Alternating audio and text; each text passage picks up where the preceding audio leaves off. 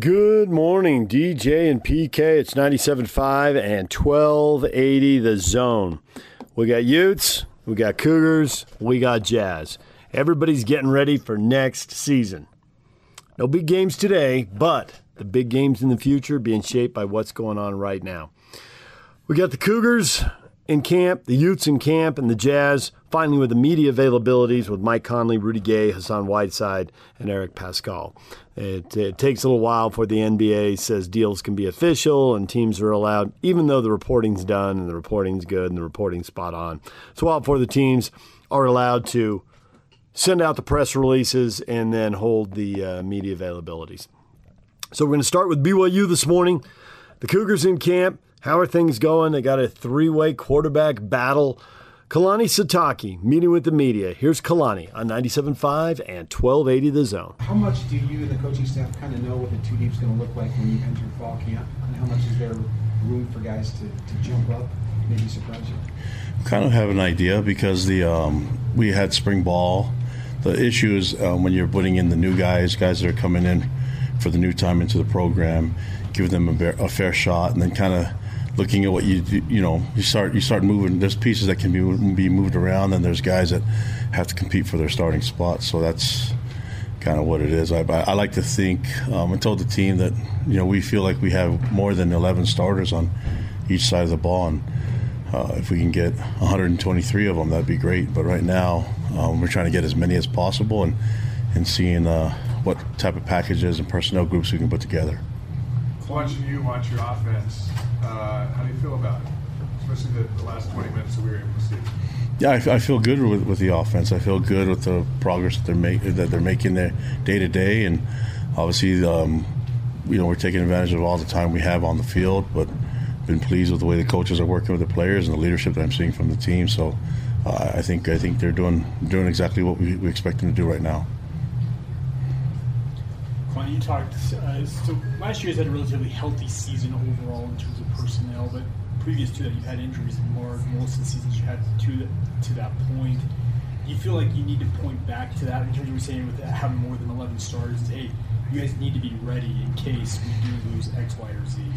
Yeah, and I think last year that we had those opportunities where we had some games under control and had guys, giving guys the opportunity to be on the field in game reps, So that's the key is to try to get them all ready to play, and you obviously don't want any injuries to happen, and so I think we have to do our best as coaches and looking at the pitch count for the quarterbacks, how many plays they can actually sling the ball, and trying to make sure that we're protecting them, but also making sure our guys are in the best shape of their lives, and then that they're in the position where fatigue won't be a factor in their injuries. So the game's physical enough where injuries can happen, but I think we've got to do our part to try to find ways to keep them healthy. But that you say that, and then you want to be aggressive and practice tackling and things like that. But I think there's ways around it, and I think we have a really innovative coaching staff that can figure out ways to break down certain type of movements where we can keep our players healthy, and when there's time to take advantage of the 100% reps, we'll do that. How much live work do you anticipate doing? Enough, yeah. I mean, I don't know how many. There's enough guys out there that have played enough plays that I don't know if they need to see a full game's worth of it. But there's going to be times that we're going to need to see guys go live. How much all depends on the experience of what we've seen so far in the first part of camp. Even though you're still early in camp, do you feel on schedule in terms of how you like things to look right now? Yeah, I really do. I feel good with the install. There's been a lot of effort going into when to do things, how to do our practices, the type of intensity that we're going to have, the tempo. And so I feel really good about the connection that we have with our players, and then also with our training room, with our weight room. So I think we're in a good spot right now. I mean, it's only practice number 4 today, so we'll just take advantage of all of them before we get to that game in Vegas. How are Coach Funk and Coach Clint fit? Great. Yeah, those guys are they're professionals. They know what they're doing. They've been in a lot of different places, have tons of experience, and the part I like the most is that I see the connection that they have with their players. They do a great job communicating to them the standard that they have, and it's been nice to see from the linebacking room and also from the O-line. What are the best attributes of the three quarterbacks vying to be the starter? Win, score points, and win. That's what it is. I mean, I don't know if we need to break it down other than we're going to have the best leader out there that can put us in a position to score as many points as we can, and that's going to be the bottom line. You've got a lot of running backs on this roster. Your top two coming back this year, guys like Hinckley, Rapati, you got Jackson McChesney coming back off injury. How do you feel like you're going to be able to balance reps, or will you balance reps given the guys like Tyler? We'll see. I mean, if our biggest problem with the running back room and other position groups is that how are we going to get enough reps for all of them, then that's a great problem to have. And so we'll figure it out. I know that they're all great teammates, and you watch them, the way they work together. They're competing for reps, obviously, and for carries and for game time, but they're really close friends. Those guys all love each other, and they're following the leadership that you're seeing from Tyler and from Lopini. So it'd be nice to have that problem in every position group. Have there been any season-ending injuries in camp so far? No, not yet. Hopefully we don't see it.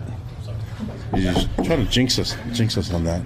For these other position group battles, what are you most looking at in terms of practices to determine who's winning these spots and getting these reps? Probably so much going into it rather than just. I don't know if I can explain it in a quick 30-second segment. Other than we want our guys to be the best that we can, and I don't know if it's a certain checklist that we have. Other than we're going to play the best, and if they both happen to be really, really good, we'll find a role for both of them. So have you decided when your first scrimmage will be, or have you had it yet? We'll probably do some. We can't do live stuff yet, but we'll probably look at some live stuff when you guys aren't able to watch it. No, I don't. I think we'd like to see some live work, probably towards the end of this week. What's been the response to the new locker room? I know, for you as coaches as well for players. I know it's new, but what's the response been? I just like that they can charge their phones while their lockers are closed and secure. That's about it. I'm sick of seeing extension cords and stuff like that out there. So it's a simple fix for me. The guys appreciate everything that went into getting them that locker room, and then I just like seeing them happy. But it's a locker room. It'd be just fine. The other part I like is that the smell. They have this system in it that can take the smell out of the locker room. So yeah, maybe I am really happy about that thing. So. If we could figure that out for the smoke outside, so we can go practice outside, that'd be nice. So we could start. I don't know. Let's pray for a windstorm to take all the smoke out. Kalani, Yes. He's one of those guys that came back from an What's up, additional boys? year. Jared Kabisi's one of those guys that came back for an additional year. What can he and the others like him add to the team with that experience? Yeah, he's been around. He's been in the program for a long time. So him and Lupa are the two that come to mind that are that can help us with our culture, especially teaching the younger guys. I think we've recruited and brought in some really good kids that fit our system really well, but it's just having more of those guys that can kind of echo what the coaches and what the leaders are saying. That's a big factor, and having those guys back is huge, especially when everyone else is returning. A lot of their guys, it's good to have some of those guys that have been through it and been through a lot of football and a lot of games with us here at BYU. When you're choosing a starting quarterback, how much does kind of leadership off the field, kind of a guy that can rally the troops, how much does that play into your decision? Well, all three of those guys can do that. So Okay. I don't know if one's better than the other. I'm glad that we have this problem with three guys that can play, and I'm seeing some really good things from the other guys as well. So right now, because all three of those guys handle that stuff really well, it's what I want to see on the field and what I want to see in the meeting rooms and seeing how they kind of connect with A-Rod. That's going to be the key that separates one from the other. Did you see Preston Hadley that made you feel, I don't know if comfortable is the right word, but feel good or interested in having him coach a different position group on the defense? Yeah, because he's willing to learn. our culture is about love and learn, and he's a good example of that. And he loves the players. He's willing to learn. It's nice to have someone that knows your system in the back end that you can. And we do a lot of stuff with our ends as far as dropping coverage and a lot of different packages that we bring in. So having someone that has that knowledge of being in the back end and knowing what the coverage is, it allows the players a little bit more opportunity to learn more about the game. And so that's the key. I think sometimes the D linemen get focused on what they only do and don't understand what happens in the back end. And Preston brings that, and he's got a lot of knowledge and a lot of experience in his playing and coaching days. So I think giving him a clean slate and learning a different position, two things allows E to just teach him what he wants, and then it allows us to have a different mind, a different perspective being in the room. Kalani, in your experience, have you ever been in a camp where a player who was maybe a little lower down the depth chart is so good in camp that he actually maybe takes a spot that maybe people didn't think he would? Yeah, I mean, that happens, you know. I see a lot of those examples of that. I mean, there's a lot of guys that you can see, whether it's opportunities because of injury or because they start to really, the light goes on for them and they just figure it out and the game becomes a lot easier for them. We're trying to have those moments for all those guys, and we'll see. But I have to be open, and our coaches have to be open to the fact that anybody can earn the spot and make a lot of improvement in the time that we've given them, and now it's this month going into the game. There's Kalani Sitake. Cougars are going to jump right into it. Countdown is on. The Arizona Wildcats, which, you know, it's easy to say, Power 5 team. But you have to say, Boise State's been better than Arizona for a while now.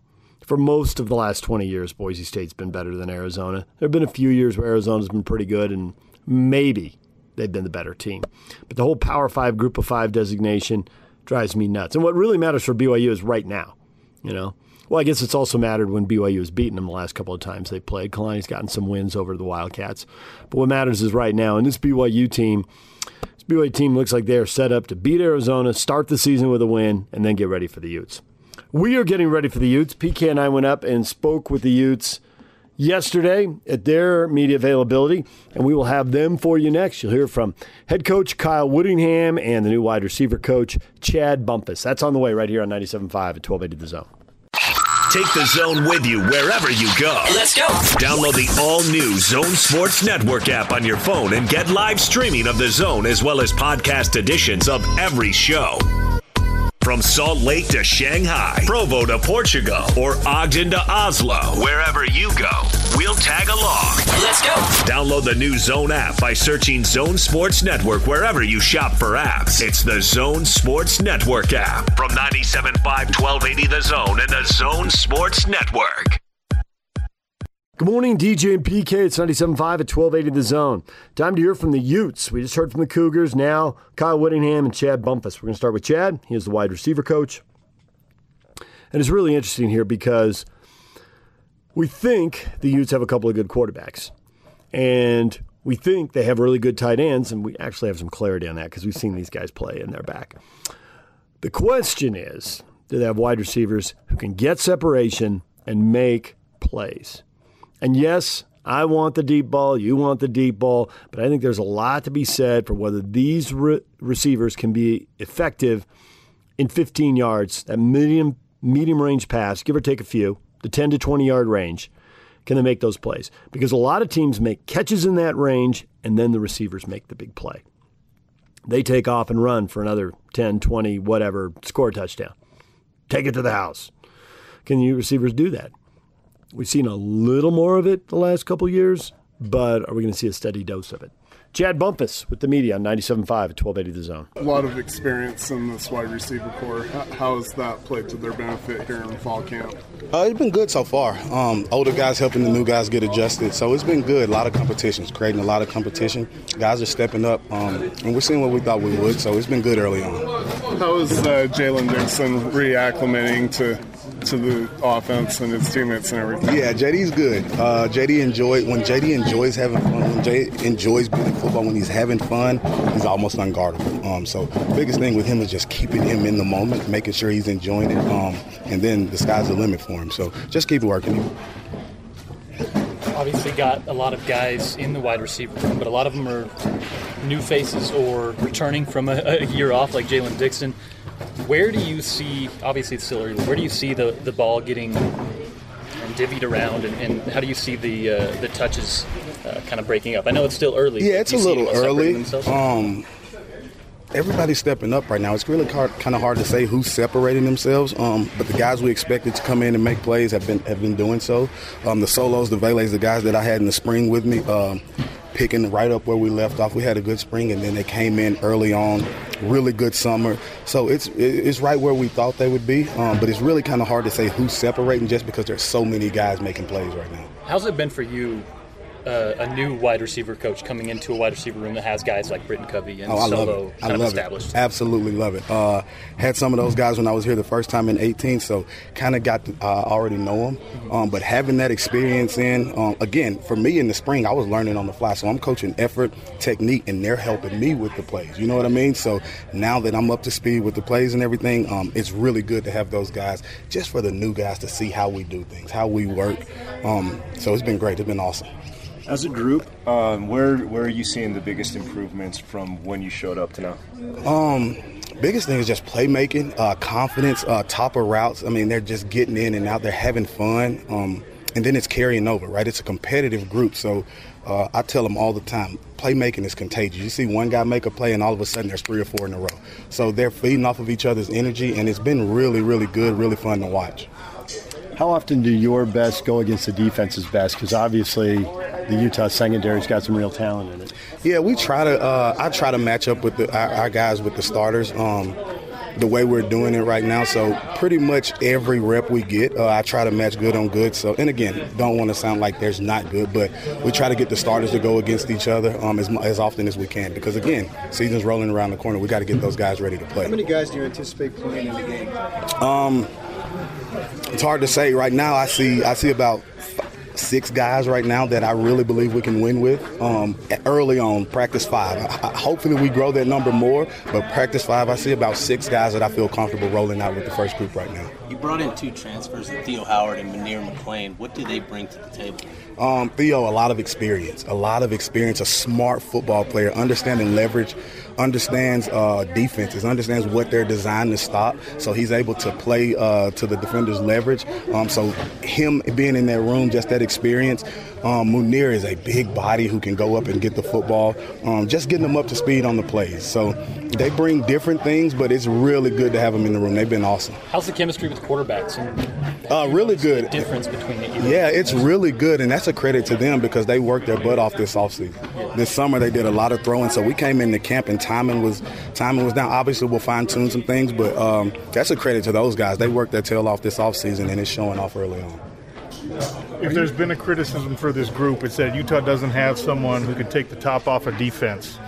Do you have that guy in your room right now? I think we do. And again, a lot of that's route running. It's playing receiver is all about deception. You want to get the DB to believe you're going where you're not. And if you're a great route runner, you can create separation, whether it's vertically or horizontally. And we got some really good route runners. We got guys who can create separation. So I'm excited about it. I look forward to the challenge. I like it. Are you asked your opinion on the QB, given that you are the wide receivers coach and you are seeing it from a certain vantage point? I think I would hate to be the quarterback coach. I think that's going to be a good competition. I think we got some guys who can really get it done. Smart guys who put us in the right place at the line of scrimmage. So we're headed in the right direction. We just got to keep working.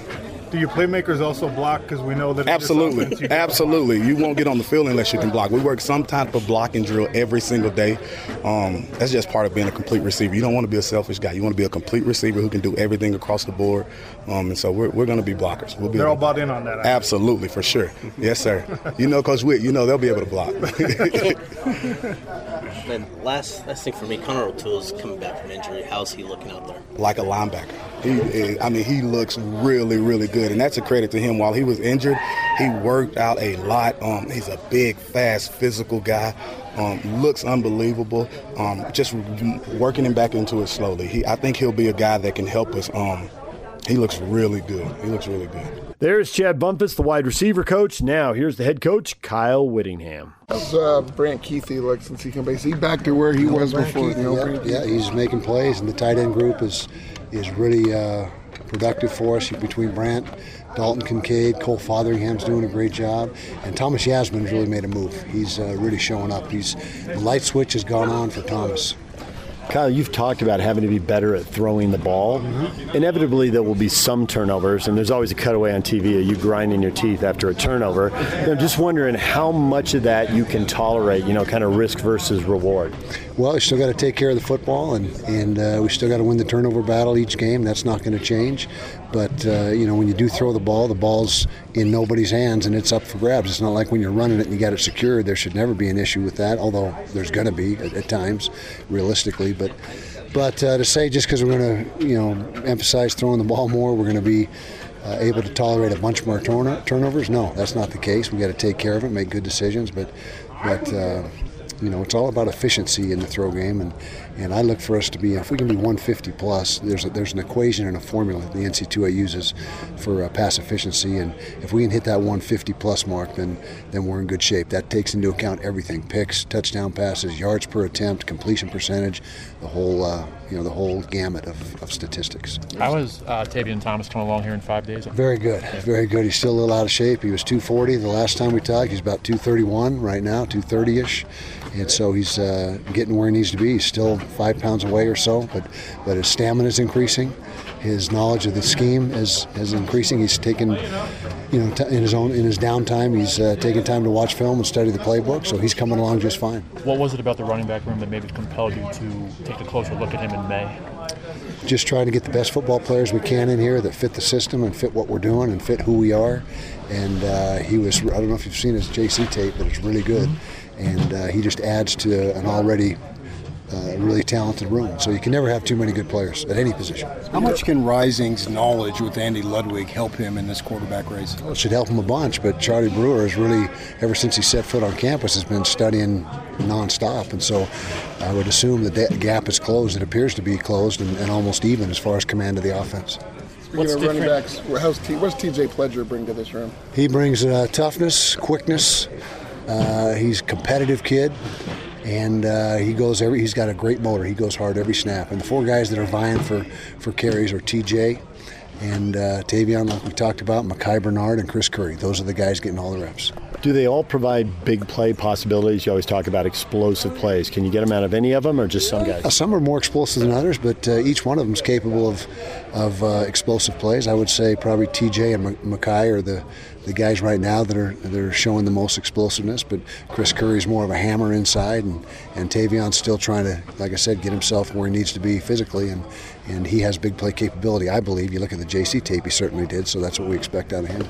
What are you doing differently in week 2? Do you up the intensity, up the tempo, installing new stuff? Or the install is on schedule. We have a master sheet that we follow that is put together months ago, that what we want to accomplish in fall camp, what we want to have in, and we're probably 60% through the way through that, and that's just a ballpark guess. But as the majority of the practices from now on are going to be in pads. The first 3 were in no pads, which you can get some stuff done, but it's not. You're not able to do everything you want to do, but for 5 practices down, with 20 to go before we got to line up and play, we feel pretty good about where we are right now. You have running backs, obviously, with that competition. Could you rank what you consider most important? And what I mean by that is, they've got to know pass protection, they've got to maybe receive out of the backfield, hold on to the ball, break tackles, all that stuff. What do you view as most important? Well, it's all important, but if you had to rank it, taking care of the football is number 1. Being able to run the football, all great backs have the same thing in common. When there's nothing there, they make 3 yards, and that's what you look for. You got to have a guy that, whenever nothing's blocked up, and you got to make something out of nothing, and that's critical that they're able to do that. Pass pro and catching the ball out of the backfield, those are obviously important as well. Pass pro is probably ranked ahead of catching the ball out of the backfield. Catching the ball out of the backfield is a bonus if you can do it, and you can do it well at a high level. That just opens up more possibilities for your offensive coordinator. What do you want from Jalen Dixon this year? Speed up the field. Speed up the field, consistency. And not only speed up the field, but he's a good receiver overall. He just doesn't run 9 routes exclusively. He's really good on the crossing routes. And he's been in the program a long time now. He knows what the expectations are. And so far through camp, knock on wood, he's been very good, very good. Was there more of a reacclimation process for Jalen just because he didn't really play last year, hasn't been hit as much as other guys? Was that kind of difficult to get him back on board? Not really. He's like I said, he's a proven commodity in our program. He's taken a lot of reps for us, and so he's shaking the rust off, and he's back to where he was before he had his departure. This fly's biting my legs. Let me go. Me too. Okay. Are we done? Okay. I got one. You Okay. talked about the depth at the offensive line. If you had to line up tomorrow, do you know which 5 would be playing for you? Nope, not right now, because we've got a top 8 or 9 that have really come to the forefront, and those 8 or 9 are not sorted out yet. Should know that. I'm going to tell you by next Monday. There's Utah football coach Kyle Whittingham and Chad Bumpus, the receivers coach before him. When we come back, the new Jazz guys, Rudy Gay and Hassan Whiteside. We'll hear from them next. Stay with us. Take the Zone with you wherever you go. Let's go. Download the all-new Zone Sports Network app on your phone and get live streaming of the Zone as well as podcast editions of every show. From Salt Lake to Shanghai, Provo to Portugal, or Ogden to Oslo, wherever you go, we'll tag along. Let's go. Download the new Zone app by searching Zone Sports Network wherever you shop for apps. It's the Zone Sports Network app from 97.5 1280 The Zone and the Zone Sports Network. Good morning, DJ and PK. It's 97.5 at 1280 The Zone. It's time to hear from the newest Jazz players, 4 of them meeting with the media yesterday. We're going to start with Hassan Whiteside. Man, at the peak of his powers, wow, he could impact a game. Fly around, block shots, rebound. He could really get it done. Now, that was not a good year last year in Sacramento. Is he ready for a bounce back here in Utah? Here's Hassan Whiteside with the media. I think one of the first things that people thought about when the Jazz signed you was the kind of the back and forth that you and Rudy have had over the years.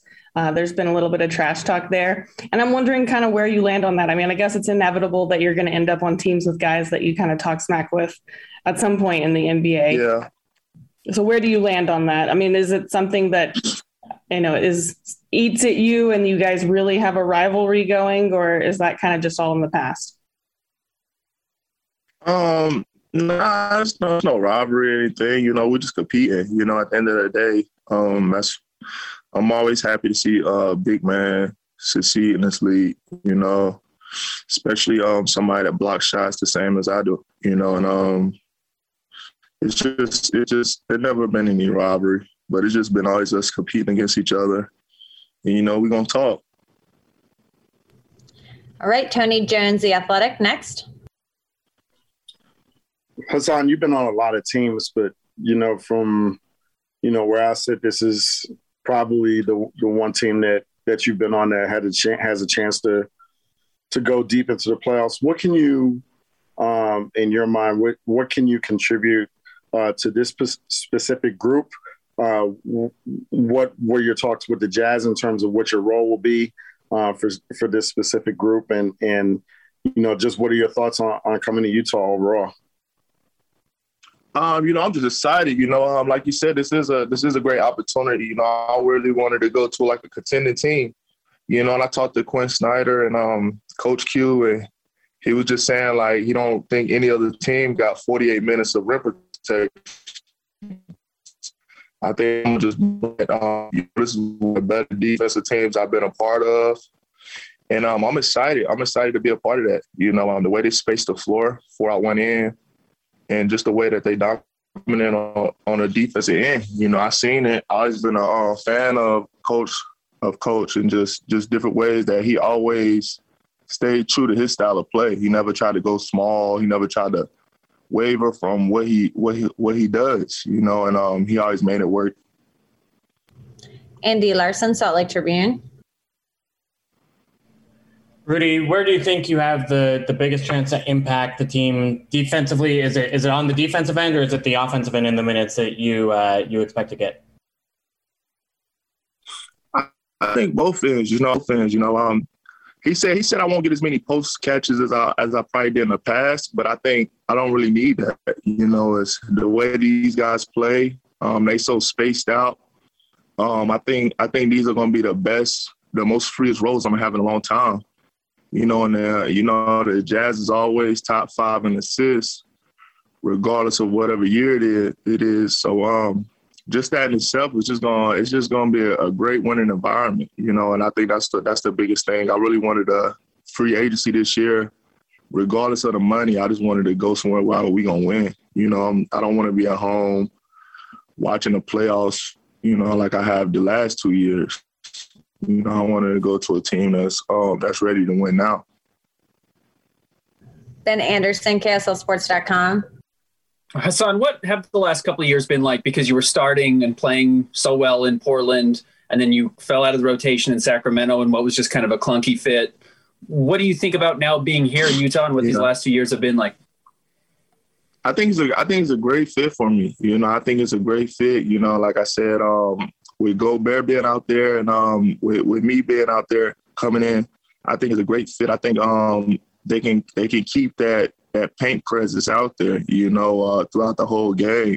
And I think the guys are used to playing with a shot blocking big that rolls and dunks, you know. And I think they already know that style, you know. And I think it's a great fit for me. You know, I'm really excited. I haven't been this excited in a long time. So, you know, like I said, they're definitely a contender. You don't accidentally win 50-plus games in this league.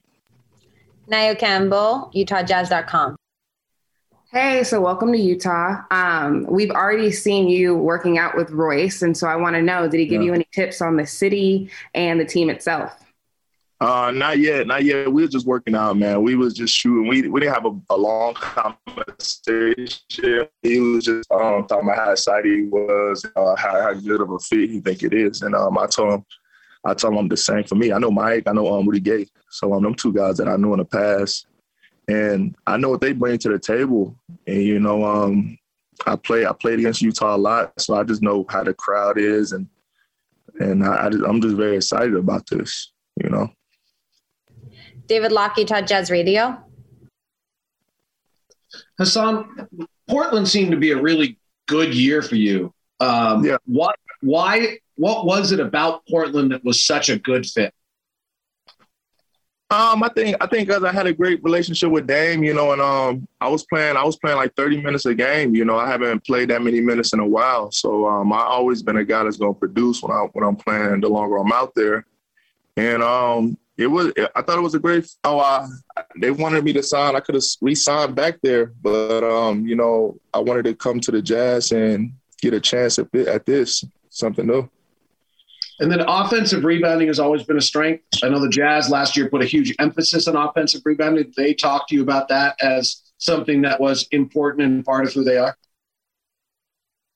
Yeah, you know, like I said, they play their basketball. You know, I think in the era of the Warriors, people was trying to push size out the game.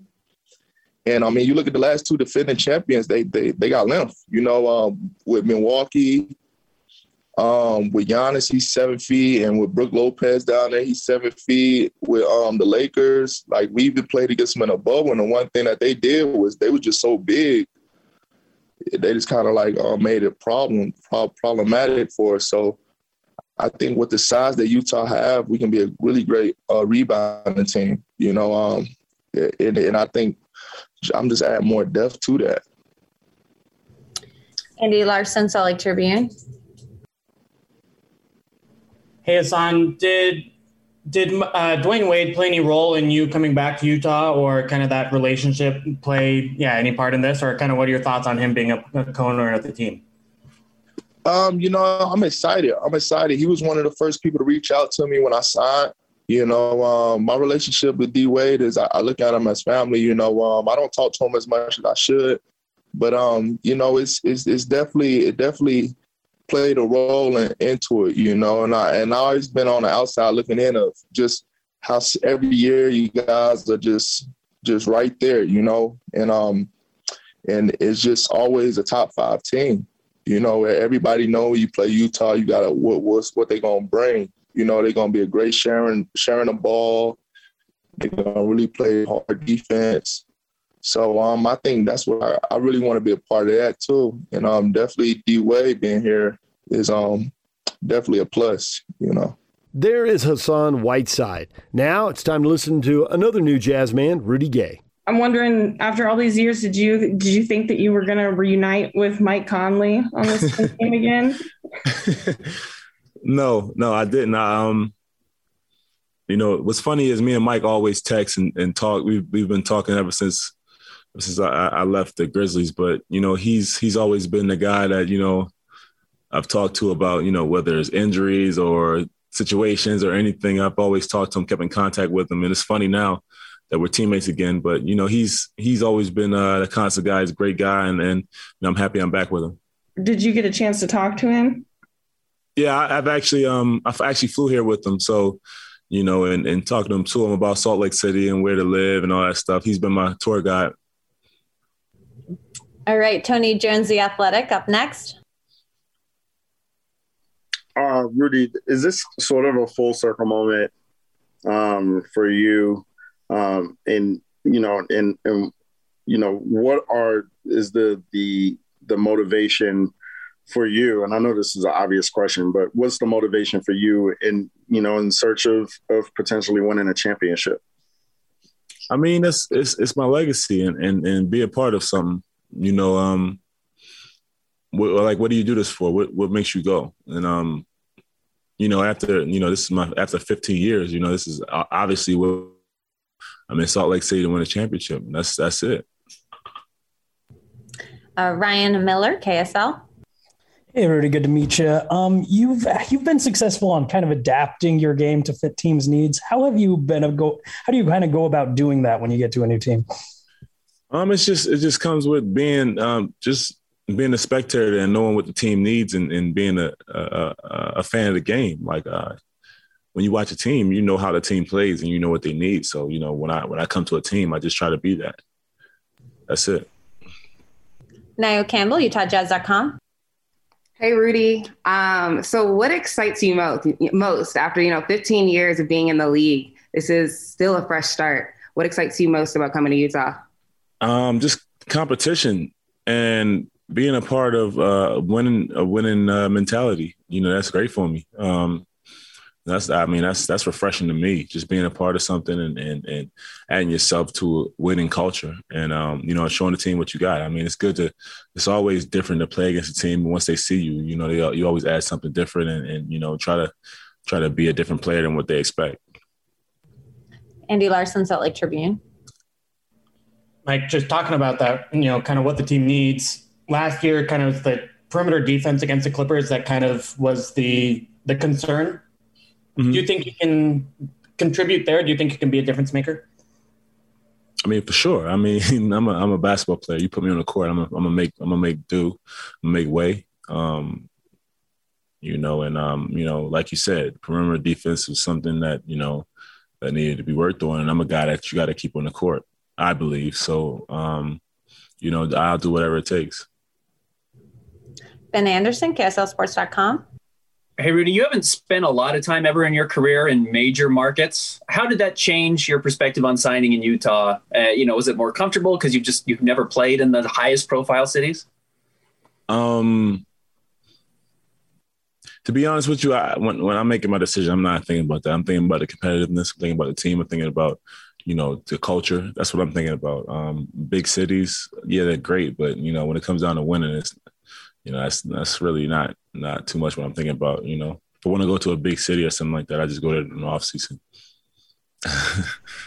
All right. We have Jim Conlon, RCB Radio Sport in Ireland. Hi, Rudy. Rudy, I was just sort of wondering, you said you were coming to Utah to win a championship. Do you almost feel disappointed about your 4 seasons in San Antonio when you joined them? They had LaMarcus, DeMario Rosen, and it seemed to go from 4 years. San Antonio's decline seemed to be fairly rapid. Do you feel now you're coming to an organization with Utah now that has this real serious contender once again? Well, I mean, I wouldn't take anything away from my time in San Antonio. I learned a lot. I played with some really good players and maybe I wouldn't say I'm mad about my time there. I just learned a lot, and it takes a lot to be winning, be a championship team.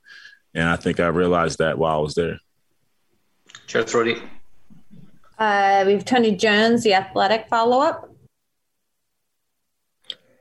Rudy, one of the things that I've heard is that, the Jazz beat out, a couple of really good teams for your commitment. And, not only that, it took a minute for you to figure out to kind of decide, where you wanted to go. What was the, if that's accurate, what was the tipping point for you to be like, hey, I really want to come to Utah? One, it's the culture. Ownership group is great. Coach Quinn is great.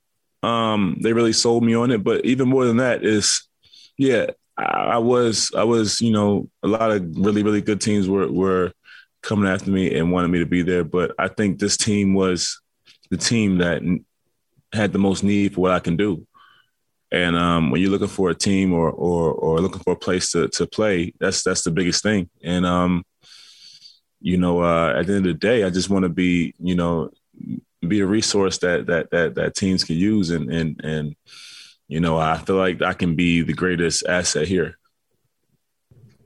Right, Sarah Todd, Deseret News. Okay. Rudy, you said that, Utah was a team that needed you. You also mentioned, like, as a spectator of the game, you're able to see where you can adapt to fit into a team. So in that vein, if you're assessing Utah, what are their needs and how is it that you'll fill that role? What are their needs? I think at this point in the game and how it's changed, you need guys that can play multiple positions.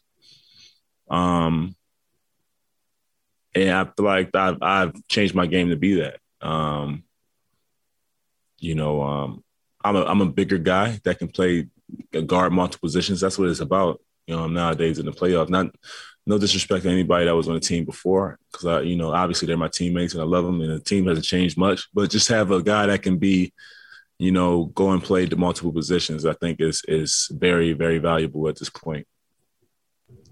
Andy Larson, Salt Lake Tribune follow-up. Rudy, what was the thing you got most out of the 4 years in San Antonio with Greg Popovich?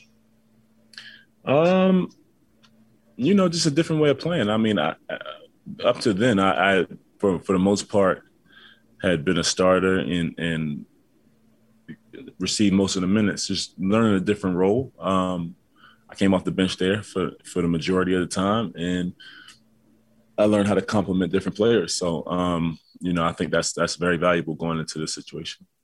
And then with your first conversations with Quinn Snyder, what have those been like, and what have your initial impressions of him been like? He's a basketball junkie, so am I. So we relate there. So,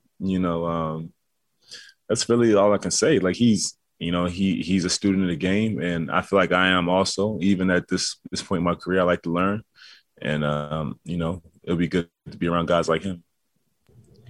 David Locke, Jazz Radio. Rudy, I think, at least according to data, you played about 8 or 9% of your time as a center last year, which is quite a change from a guy who spent some time at shooting guard when you were first in the league in Sacramento, right? How much do you feel you can play? How many minutes do you think you can handle at the 5? And, I heard Larry Nance say this year, like, hey, I'm good there for about 15 minutes, but after that, I'm done. How much can you actually handle playing that role? What's a fair expectation there? I mean, I don't know. It depends on what the game asks for. The game has changed, so I can't tell you I'm comfortable here or there. But I'm for whatever the game needs. Yeah, I can play the center. I'm not going to say I'm this guy. I play this position, but I'm just a basketball player. I do whatever is needed for the game. Thank you. All right, we have time for one more question. It will be Sarah Todd, Deseret News. Rudy, you talked about that transition going from being a starter usually to more of a role player. Was that a tough one for you to make? Physically, no. Mentally, it was. You have to change your game. You have to change the way you approach the game. That's basically it. To go from receiving most of the minutes and most of the, having the ball in your hands to being a complimentary player.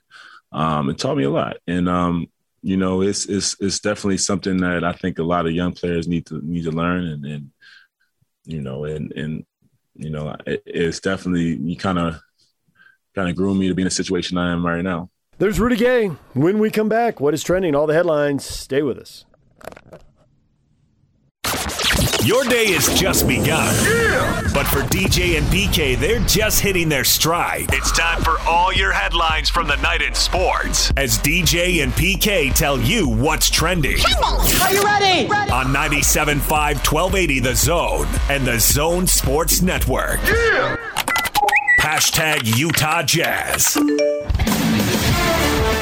We've made improvements each year. I think we've gotten better each year. Last year was, you know, a disappointing end to it, but all the strides we've made along the way allow us to come into this season still chasing that championship, that ultimate goal, and something that is truly attainable, something that we can grasp. We're right there. We're knocking on the door. Mike Conley on the Jazz potential going forward. Series of press conference, media availabilities yesterday. Mike Conley on why he returned, Hassan Whiteside and Rudy Gay on why they showed up, how they fit in. Pascal also coming in with the trade. It's a PK. Yeah. You listen to all of that. You're intrigued for something that gave Jazz fans hope. This is our year, man. I don't care what you say. I could care less what you say. This is our year. I could care less what you say. Go ahead and say it, because I'm not even going to care. I could care less. You couldn't care less, you mean? No, I mean, I could care less. I won't, but I could. Saving that one up. The classics never grow old. Utah Jazz Summer League wins in Las Vegas. They beat the Suns 63-57. Jarrell Brantley, Trent Forrest pacing the Jazz with 10 points each. They're back in action tomorrow and they take on the Dallas Mavericks. First team to 20, man. I felt like it was a pickup game at the park. They was struggling. I watched Summer League ball out to Yin Yang last night. And how does your Yin Yang feel after all of that? Well, I appreciated watching Suggs. I love him. I am on his bandwagon big time. He played before. That game went into overtime. Man, talk about gripping. Seeing that ball game, he's a really good player, man. He can fill up the box score. He didn't have an especially great shooting night. I think he was 9 of 22, but I was watching him versus Cunningham. I just think that kid's going to be great. And then I watched a Jazz game, and Azubuike, man, it is just virtually nothing more than happenstance if the free throws go in. That form, oh, man, it's painful. It's like he puts it right at his face and then flicks it. It's not even above his head and a follow through with the wrists or any of that stuff. Can't believe an NBA player would shoot a free throw like that. And yet, there it is. There's just no way you could play him at the end of the games. And I mean, he's a long way from being in that position anyway. But it's atrocious. DJ and PK. Hashtag NBA. Luka Doncic and the Dallas Mavericks have agreed that he should get a Supermax rookie extension. $207 million. He's 22 years old. He's the first player eligible for the designated rookie max extension upon signing because he's twice been voted first team All-NBA. And you can get a little extra cash for that. So he's got it. I wonder what the cost of living is in Slovenia. You know, what can that buy? Everything. Do they have beautiful coastal views? Where is Slovenia? It's on the coast down there in Eastern Europe. Eastern Europe? Because I'm a Western Europe guy. Everybody knows that. So I've never been to Eastern Europe. I was going to say, how many times have you been to Europe overall? 0. But his first trip will be to Western Europe. There you go. It's one of the privileges of being a janitor's son. Never having to worry about going to Europe, Canada, any of these places. I never went out of the country with my parents, come to think of it. Yeah, well, I mean, it was obvious. He was a heck of a player. I mean, 22 years old. You're going to make all league is probably 10 times, 15 times, 12 times. Will he be the next foreign guy to win MVP? Giannis Antetokounmpo got 2, and Now we see Nikola Jokic get one. It's 3 in a row for foreign players. Seems like Luka can pull that off at some point in his career. Sure. Carmelo Anthony telling reporters in his introductory press conference with the Lakers that teaming up with LeBron James was because LeBron just came to me one time and said, yo, the time is now. I want you. We got to make this happen. And I just felt like for right now, this is the best time. He'll score some points. DJ and PK. Hashtag NFL.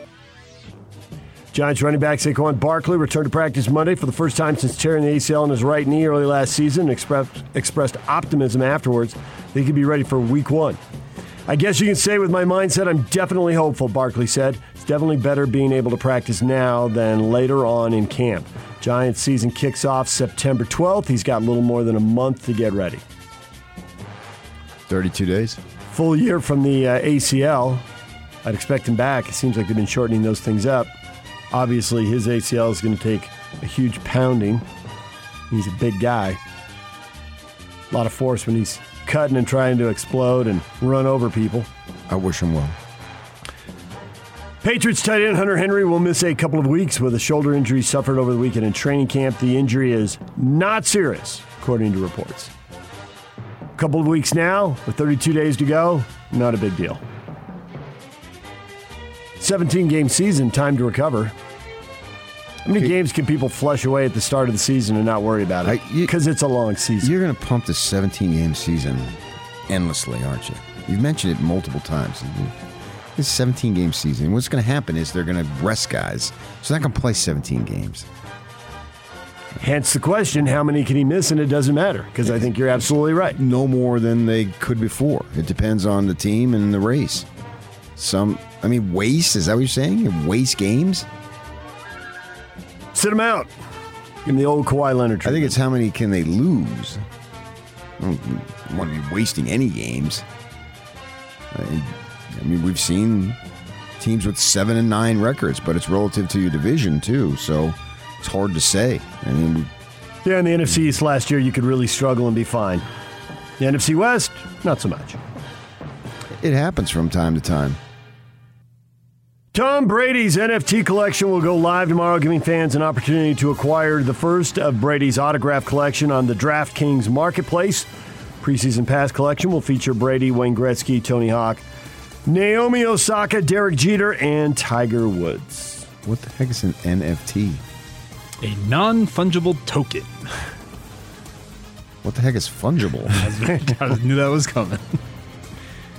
They give it like it's the best way to a digital trading card, a digital collectible. Can we speak English? You're a baseball card guy, PK. Obviously, this is the digital versions of those. You can own well then say that. Don't give me some stupid initial and fungible. That's what it's called. Big deal. You can call it whatever you want, but it still has to be explained in common English. People like their little secrets. Gives them the separation you always talk about people wanting. I know something. Tom Brady needs separation? No, the people who came up with NFTs and name stuff. Who were they? Tom Brady's getting paid. I don't know. Some digital guys beats me. DJ and PK. Hashtag college football. Miami Hurricanes quarterback Derek King has become the first college player to sign an endorsement deal with the Florida Panthers, the NHL team announced Monday. King will appear at some Panther games and events, plus engage with fans on social media and produce digital content. Deal also calls for King to work with the Panthers to develop a merchandise collection, co-branded art, and his own exclusive concession menu item to be available at all Panther home games and events for the coming season. He's the first college athlete to sign an NIL deal with a professional franchise, according to the Panthers.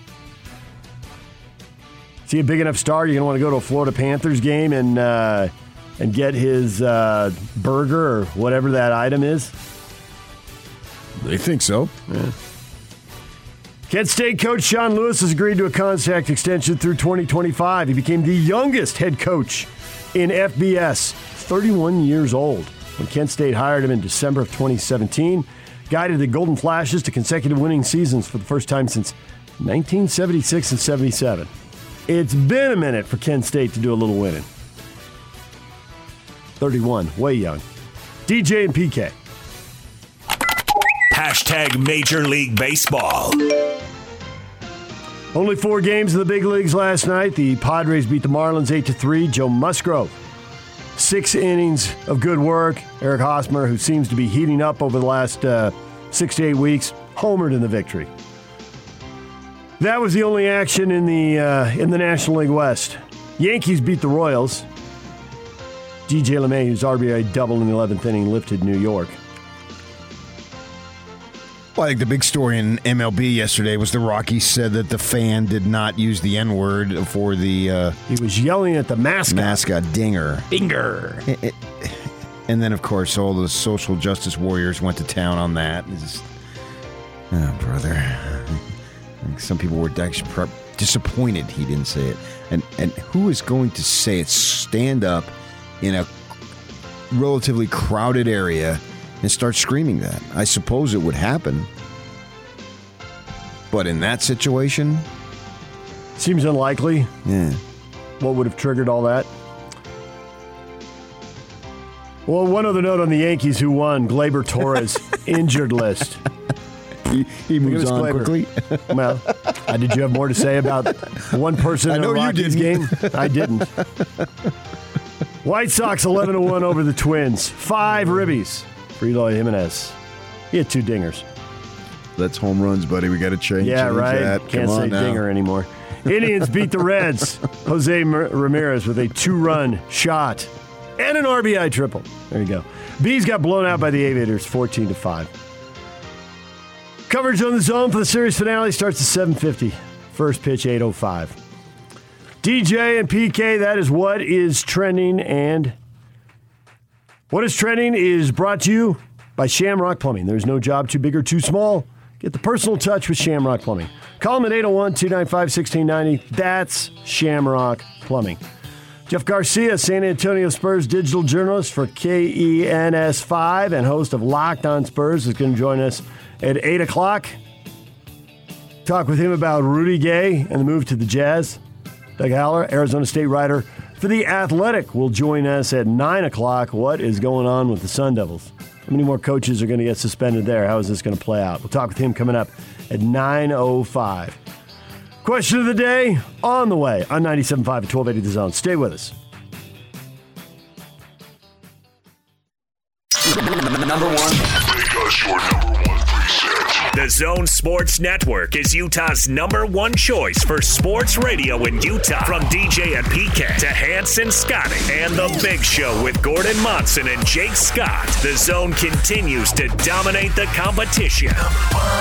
Thank you to all of you that continue to make the Zone Sports Network Utah's highest rated, most listened to sports station. Your home for the best coverage of the teams you're passionate about is right here. 97.5 1280 The Zone and the Zone Sports Network. DJ PK brought to you in part by Davis Vision. The Davis Vision Summer LASIK sale is going on now. Get rid of those contacts and glasses and save $1,000. Start your road to better vision, Davis Vision. Check them out at davisvisionmd.com or call them today at 801-253-3080. That's Davis Vision. Question of the day.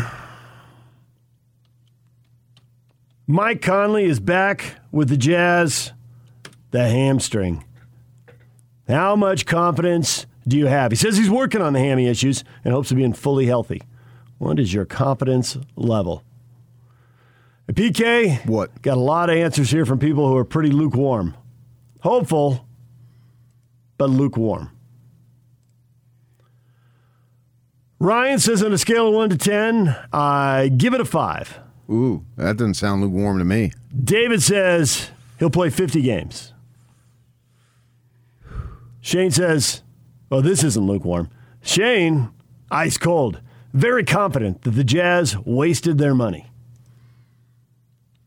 Now, what's the definition of wasted?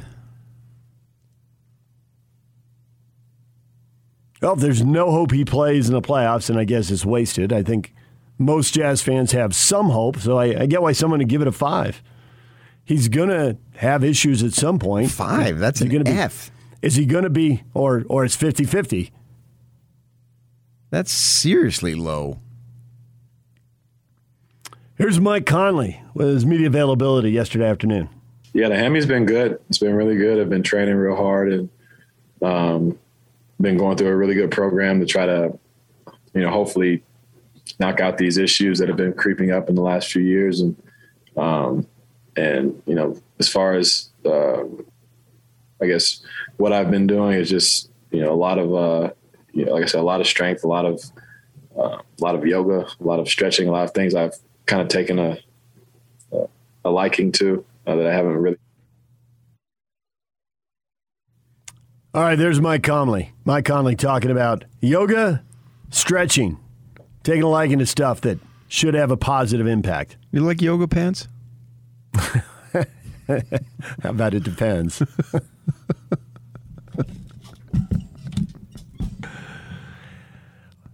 Lance says hamstring issues are hard because they seem like they never fully heal. Never? So once you get one, you're just doomed for life. For life.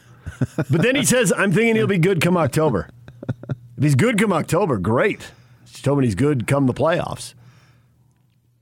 Yeah, but you in the next breath, you say, well, somebody who's out can't just jump back in. It doesn't work. So why would I want him to be not well in the regular season but be good enough in the playoffs? That doesn't sound like that's a recipe to win. You've said that many times. You just can't come back and just flip the switch in the playoffs. And now with Conley, you're saying he can?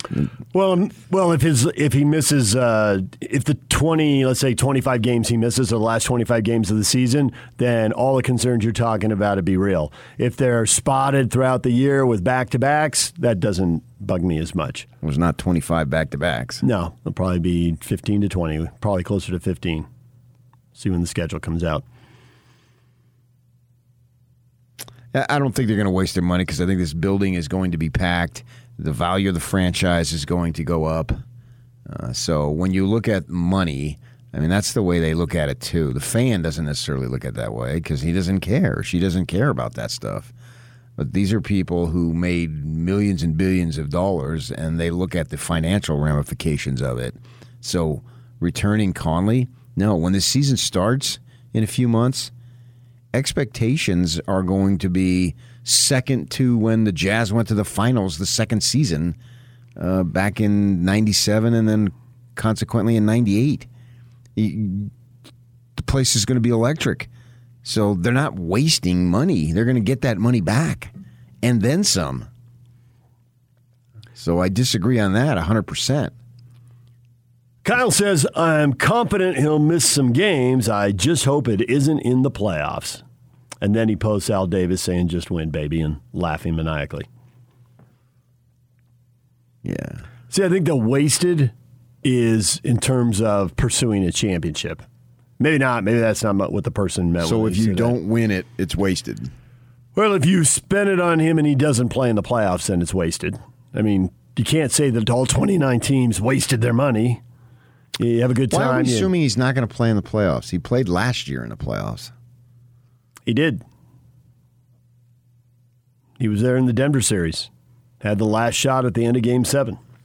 So why are we assuming that there's any more possibility he doesn't play in the playoffs versus fill-in-the-blank player doesn't play in the playoffs? I mean, this just goes to your longtime analysis of fans. Be negative, lower the expectations so you're not hurt as bad if it doesn't work out.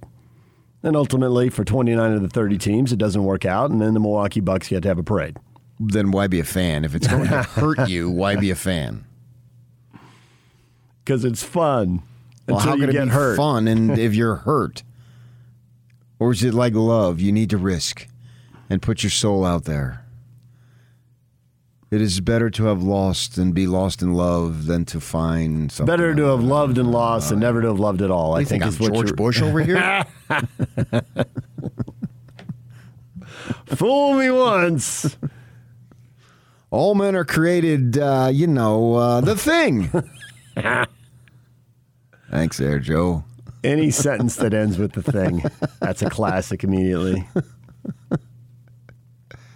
I have full expectations for Mike Conley to play and play well next season. He's talking about doing all this rehab and prehab and all this stuff this summer. And last summer, what could he do? He was limited in what he was able to do there.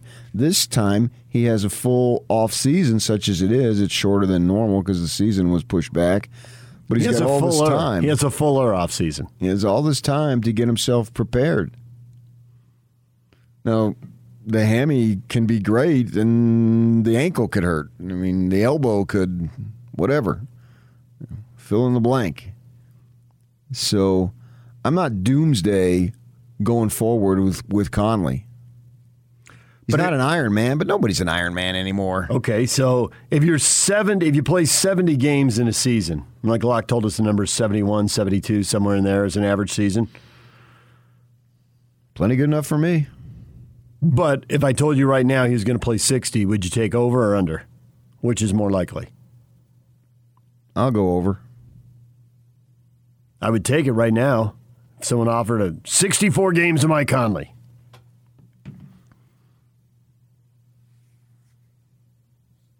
Nelly, however, would take the under.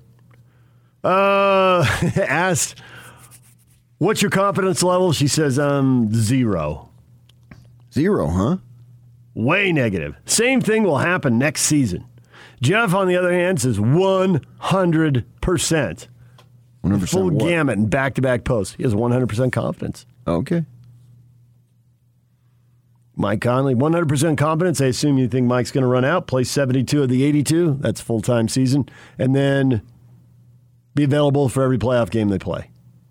That, to me, would be 100%. I don't need him playing 82 games. I don't need him playing 100% of the regular season. You have full confidence in someone, they miss a handful of games. The statue's just rolled over, and they're not even dead yet. That's right. You need them to play That's right. when they're supposed to go to work. Times have changed. No one's playing 82.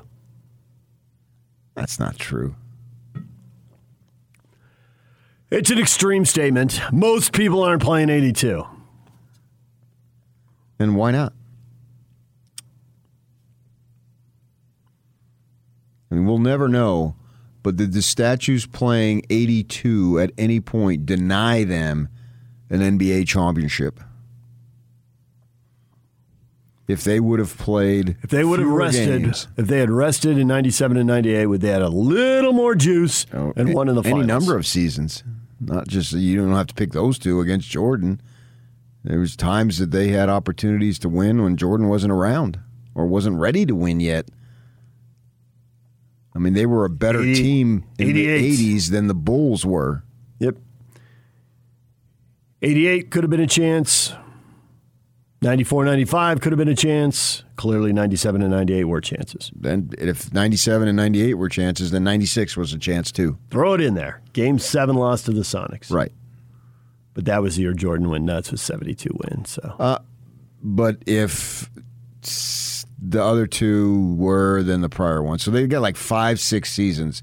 Does anybody think if they would have rested, took time off, that they would have increased to the point of winning, or do you think they definitely would have won if they would have rested? If they would have been ahead of their time, which sounds crazy to say, being ahead of your time by taking time off seems just out of whack. So don't go as hard as ahead of your time. Does anybody think that? We'll have no way of knowing, so I don't know that you can be wrong. I've never thought that until this discussion, nor have I really ever heard anyone say, that was the difference, that was what cost them. Well, I mean, that's what basically you're saying on these guys. I mean, you're already coming to the table, figuring they're going to miss games 3 months before the season starts, guaranteeing me that Conley won't come anywhere near playing all the games that he's getting paid to play for.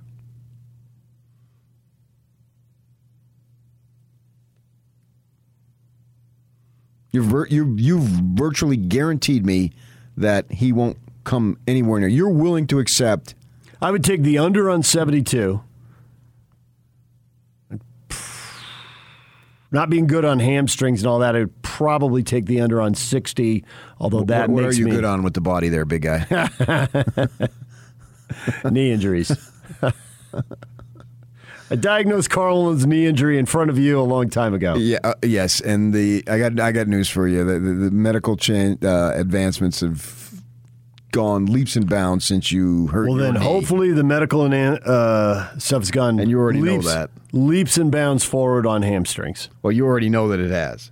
It has. Right, because you know everything has.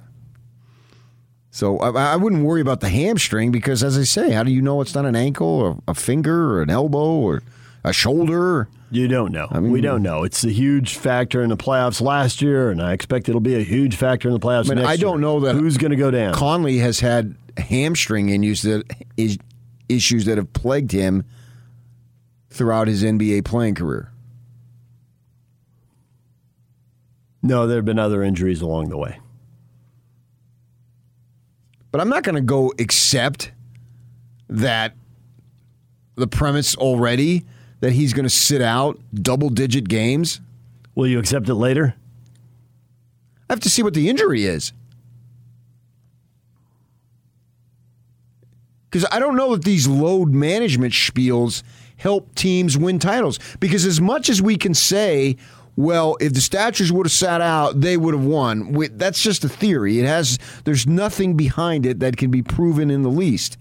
Is there anything behind saying, well, 2 years back when 3 years ago, whatever it was, when Leonard won the title for Toronto, he sat out 20 games. And man, if he didn't sit out those 20 games, there's no way they would have won the title.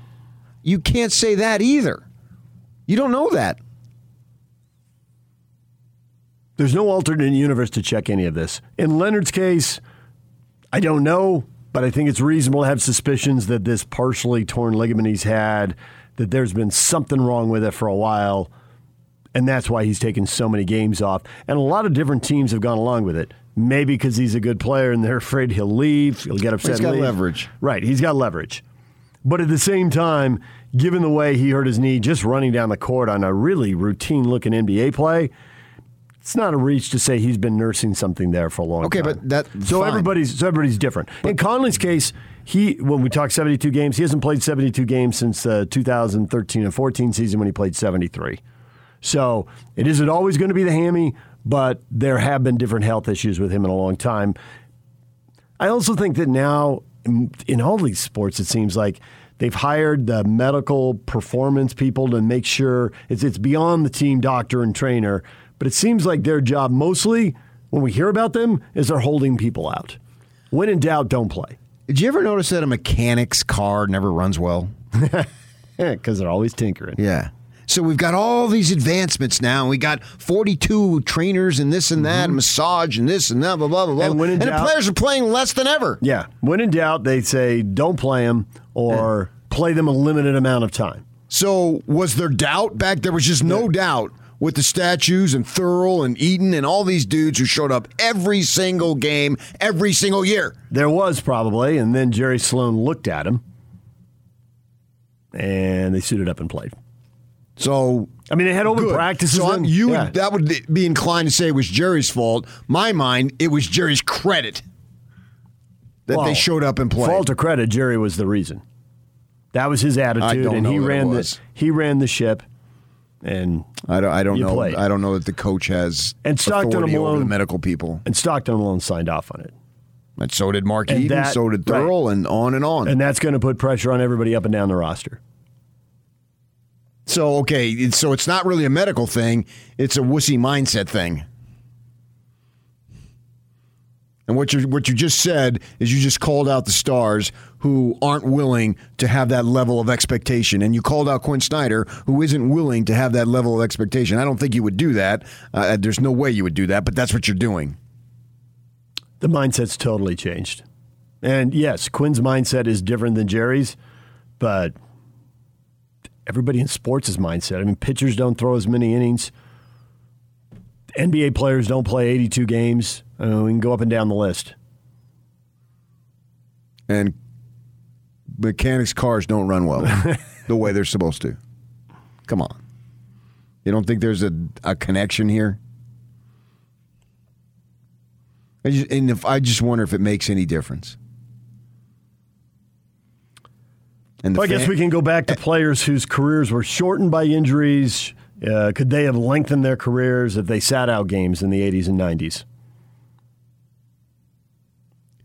It's not about lengthening their careers. It's about winning it all.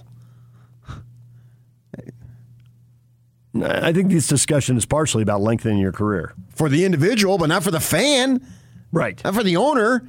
If Mike Conley, if they win the title next year and Mike Conley never plays another game for the Jazz, who says okay? Everybody? Conley may not say okay, but everybody else would. Jazz fans raise their hand. Yeah. That was a great contract. Yeah. It's about winning it all. That's up to the individual to prolong his or her career. And then the money's so outrageous, do they need that? And depending on the individual, Rudy Gay, does he need to play? No, he wants to play. Carmelo Anthony, unless he's gone through money at unbelievable amounts and rates, does he financially need to play? No, I wouldn't think so, unless he's just been totally off the wall with the money, but I have no idea. I don't know what that kind of money is. I'm a paycheck-to-paycheck dude, man. And I'm not poor by any stretch, but I'm still a paycheck-to-paycheck guy. I need a job, and I'm going to need a job for many years to come. But I don't think those guys are in that position. So they want to play, and you have to have health to play, sure. But I think that's largely on the individual. And I've said that with Chris Paul and LeBron and these guys that you look at them, and Stockton was the same too. You look at, in the face, he looked older, but you look at the body from the time he was younger in his prime to the time he's older, you couldn't tell a lick of difference. And I haven't seen him now in years, but I used to see him when his kid was playing down in Vegas, bump into him, and he looked exactly the same. So the point being, it's up to those guys, the player himself, herself, to keep themselves in the best shape possible. That's their job to do that. And if they do that, they probably can extend it. Lots of guys are extending it. And you see players come back to the start of the season. Most of them don't look like they've gained a lot of weight, gotten out of shape. Probably a handful who have, but most don't. So I think they can extend their careers, but it's up to them. I think in real time, it's up to them to give everything they have. Not, well, I got to sit back because I got to worry about extending my career here. So I can't give all. If that were the case and that ever got out, the fan bases would go berserko. You're not giving me everything you got right now so you can extend it 2-3 years down the road? I don't think that's the mindset in the moment. They step back, and looks like Mike Conley's just taking fine care of himself. Just looking at him yesterday on the Zoom thing, yesterday afternoon at 4 o'clock when he started. He's going through all the stuff. That's what gives me a level of confidence that he's going to be able to pull this off. Because last year, I don't know what he was able to do with the medical people and all. Probably not a whole lot because everybody was in isolation and lockdown and all that stuff. Well, this year he's able to have that opportunity, and I think he's going to take it seriously and put himself in the position. I think his mindset, knowing that he probably won't play the 82, I agree with you, but I think his mindset is to go full steam ahead. I would expect that is the mindset. And he's doing what he can to prepare himself for it. He's not sitting on the couch, well, yeah, I'm going to play every game. No, I don't. That's not. He's taken every opportunity to put himself in the best position to be able to do that. The goal for the regular season now is everything you just said, but to put them in the best position for the regular season. So if there is some issue along the way, hamstring or whatever else, address it as it comes. Right. And I won't be surprised if he sits out. Sure. Because this team has answered so many regular season questions now. The questions for this team are now in the playoffs. And maybe we'll get down to the end and there'll be some race and a matchup at home court. So I can't say there's no questions in the regular season, but the overwhelming majority of the questions for this team are now in the playoffs. And figure to be for the next, as long as Donovan Mitchell and Rudy Gobert are here in their prime. Yeah. That's what you want. That's what you want to be. If you're a legitimate contender, then that's when the answers are going to be known. But I don't look at next postseason Mike Conley's injuries as a factor any more than I look at anybody else's on this team as a factor. Yeah, I don't think I could sign off on that 100%. I get your point, and I can sign off on 90%, but because Gobert has played so many games. He got hurt against the Clippers in the postseason. He did, but that was several years ago, and he bounced back. I mean, anything can happen. You can always. Years ago. I mean, yesterday you spent the whole show telling me about 2004. So I'll grab whatever year I need. There's somewhat happenstances, injuries. A lot of them are, yeah. Like Donovan Mitchell, who was the kid who ran in, I don't even remember. It was that day game. Yeah. Right? And rolled his ankle. I don't remember who it was now. I don't even remember the team, really. I can't, but I can remember the play. Pacers? I can't remember. Yuck. Figure it out. I think it was. I think you were right. I think, Pacers. Yeah, but I am blanking on the guy's name. I can see the play clear as day. Yeah, exactly. Right. Who it was doesn't matter. Right. The fact it was Donovan's ankle matters a lot. But it was just a freak occurrence. Yes. In a sense. And those always happen. So that's what I'm saying. Yes, they do always happen. I agree 100%. They do always happen. You just don't know when and to whom. And so with that in mind, I have just as much confidence in Mike Conley being available in the postseason next year than I do any other player. And I can argue because Mike Conley will be 34 and he's running out of chances. He knows full well, and he believes, and I support him in his belief, that this team has a legitimate chance to win it all. I believe that they do, and he knows full well that he's a critical component of all that. So he's going to have to legitimately be unable to play because he's running out of time, whereas Donovan Mitchell stands to have years to come. That's all true. It's just, are his injuries chronic? Some people, they have worse luck. I don't know why. I assume he works really hard at it in the offseason. It sounds like it. But they weren't chronic the year before in the playoffs. Nope, they weren't. And it's not, he hasn't had injuries every season for 6 years, but he's had a lot of them. Right, but we're talking about the playoff now. That's the highlight of the postseason. Of the season right. Is the postseason.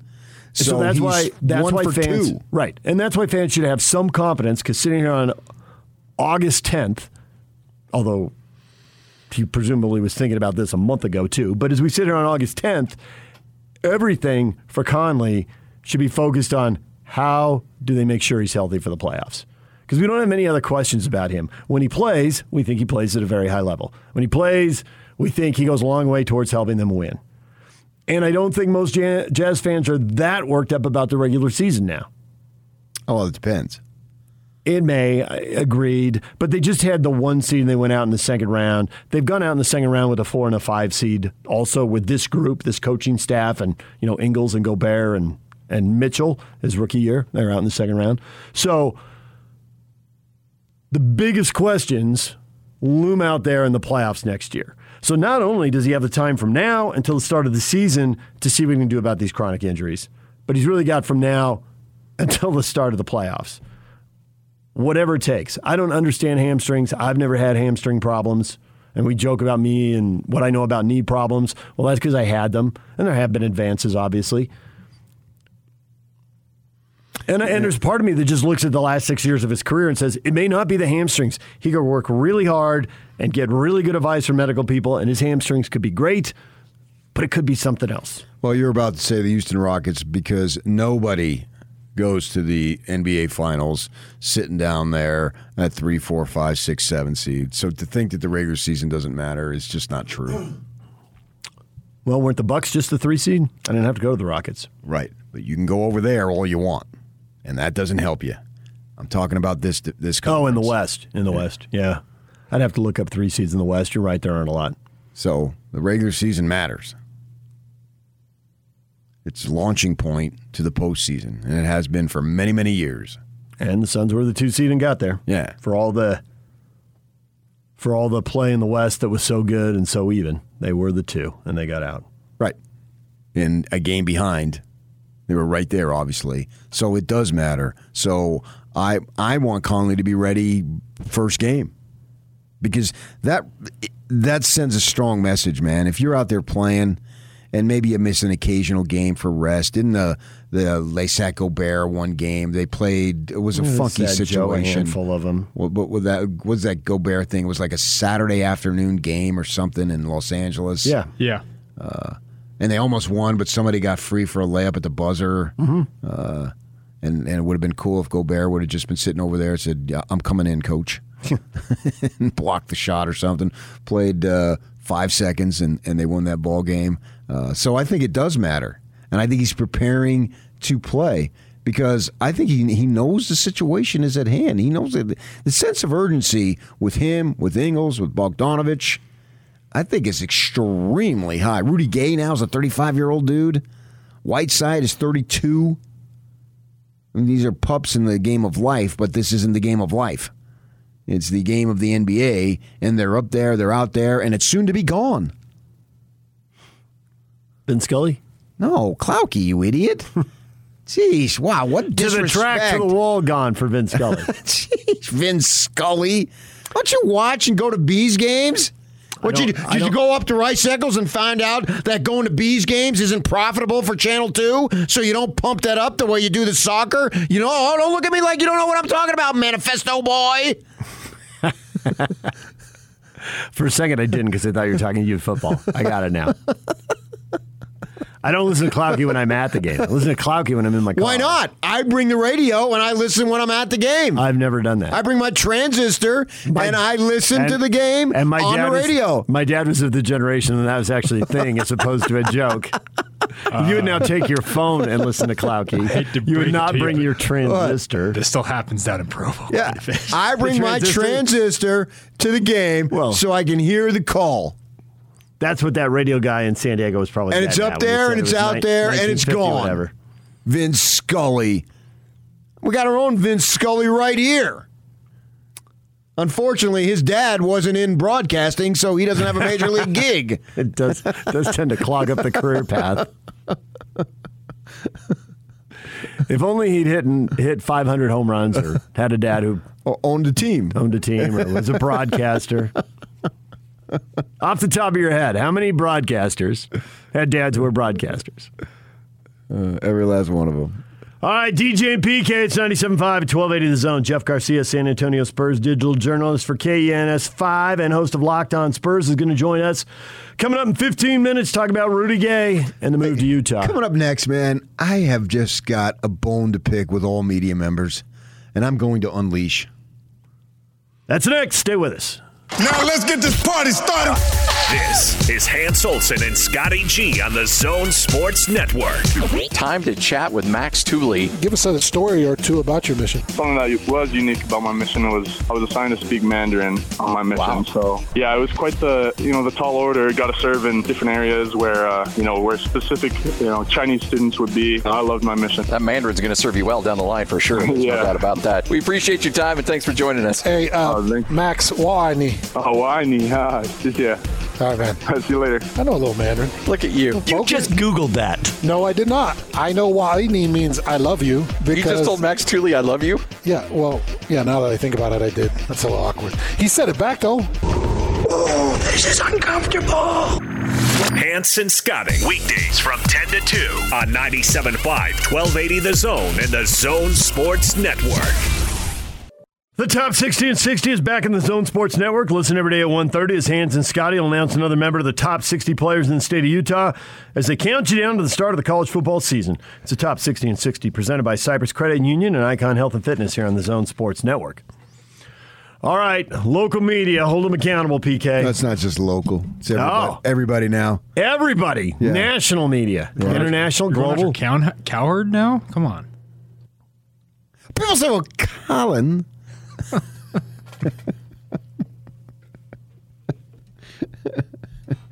Does everything have to be a simile and a metaphor? Yes. That ball is like a stone. Everything. But good for him. He's made millions. Not just him. That was, who was the Sports Illustrator? Was it Rick Riley? Yeah. He worked the similes and metaphors. Oh, yeah. But I love today. He cashed in, too. Yeah, good for him.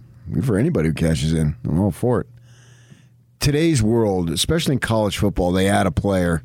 Oh, man, that quarterback room, that running back room, that linebacker room. When did it become a room? Everything's a room now. That room is really strong. I don't care what the freaking room is. They reinforce the walls. It's strong. I'm sick of hearing about the room. Back in the day, did they just go to opposite sides of the same big room and have their little meetings? But now they got all these palaces, so everybody's built a room for each position group. The room. Oh, the quarterback room. He's going to add to the running back room. I don't need the room to be good. I need the field to be good. I need the scoreboard. He's going to light up the scoreboard. That's what I want to hear. The room. You know, what is the level of importance regarding depth? The quarterback room. They've got a great quarterback room. That's overstated. I want a great quarterback. I don't care about my room. If you have two quarterbacks, you have none. Well, yeah, but now it's not just two. The room. In order to, what qualifies to have a room?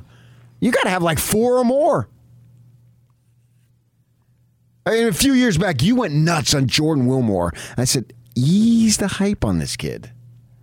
Jordan Wilmore. Oh, man, he's awesome. Yeah, those 4 yards he gained in his youth career, they were the best. Spectacular. The room. What difference did it make, the freaking room? They all left. Who knows? Go clean your room. Go to your room, because you ain't in the Utah room anymore. All right, famous phrases that use the word room. Right? The Utah room, the running back room with Brumfield and Wilmore, and I got a kid, I think his name was Green from Phoenix. That running back room, man, it was awesome. Yeah, the 4th-string guy is going to play special teams. The room. And so, but it breeds the competition. That's nothing but cliche. Because if I need somebody else to push me, am I really that good? It's got to come from within. Well, for the best it does, because there's no one to push the best. And that's who I want. They are the best. I want you to be your best. It doesn't matter what anybody else does. If I got to have somebody to bring out the best in you, you're not good enough. You're not going to play anyway. But sometimes you still find another gear when you're pushed. The nature of competition. Right, but you would have it either way. Because if you find it when you're pushed, that means you're able to go get it, and you would get it. That's my point. The room. The next guy who tells me about somebody's room, what are we, 12 years old here? Coach is trying to say nothing, come up with new expressions. Media members trying to sound like they know what they're talking about and they're friends with the coaches. Copy the expressions. And next thing you know, a new cliche is born. And then we never hear about the long snapper room. Suppose the long snapper goes down. It's the specialist room, let's be clear. No, but we even get more specialized than the specialist. Now everybody's like stuck in some storage area or something. We need to have, what are we, Mike Leach here? Some guy, James' son? Nice. That was good. Good pull. We need to have a long snapper room. I want to hear about the long snapper room. And then we never hear about the short snapper either. It's always the long snapper. The short snapper is the center. Well, it could be the kicker, snapper on the PATs. You should spend each one of the media sessions for the next few weeks, which are going to get really boring because they're trying not to say. You're right. They're trying not to say anything. How'd it go today, Coach? Good. Yeah, we made progress. I can't ask about anything specific because I was around 3 corners and couldn't watch. And Jeff Call, I was talking to him yesterday, covering the Utes for the D News, and we were talking because I've known Jeff for 20-some years, and we've spent a lot of time together just wasting time waiting at practices or on the road eating dinner or whatnot. And I've known Jeff, as I say, many years. And he was talking about, we were talking about back when we were covering BYU 20 years ago, you sit there and stand there and watch everything. And he was saying that a lot of his questions that he would ask in the media session were based on what he saw. Now you don't see anything. That would be logical. So what am I supposed to ask? How'd it go today? Good. Yeah, we got a long way to go, but it went well. Yeah, guys are coming along. Competition's heating up. And same old crap every freaking day now. But they all think it gives them an advantage, so they win games. But the truth is, when it all's done, everybody went 500 because somebody's got to win and lose every game.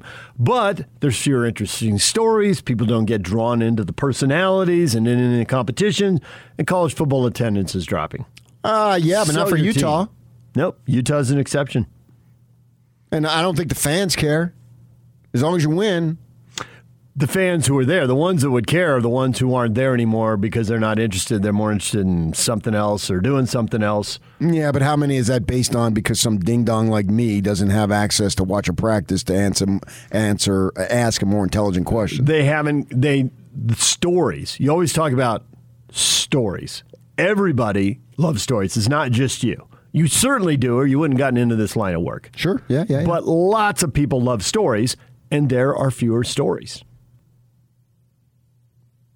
Now, is somebody off hiking in the mountains because they didn't hear some story about some athlete? No, they're cleaning their room. The Utes, the Cougars, at the Jazz? Tell fewer stories. But everybody's getting paid, so what do they care about the long-term future of the game? Well, the slot receiver room is really looking good at Utah. Well, as long as Britton Covey is there. No, you got to have more than that. You got to have like 4 guys in the room. You can't just have one dude in the room, although that's good for him because then he's got more room in the room if there's only one guy in the room. You follow me? When we come back, I will not be following PK. Jeff Garcia, Spurs digital journalist. What's the lowdown? Rudy Gay. How's he playing? What can Jazz fans expect? What will he contribute? Jeff Garcia, San Antonio Spurs, works for KNS5, covers the Spurs, host of Locked On Spurs. He'll join us next. Stay with us.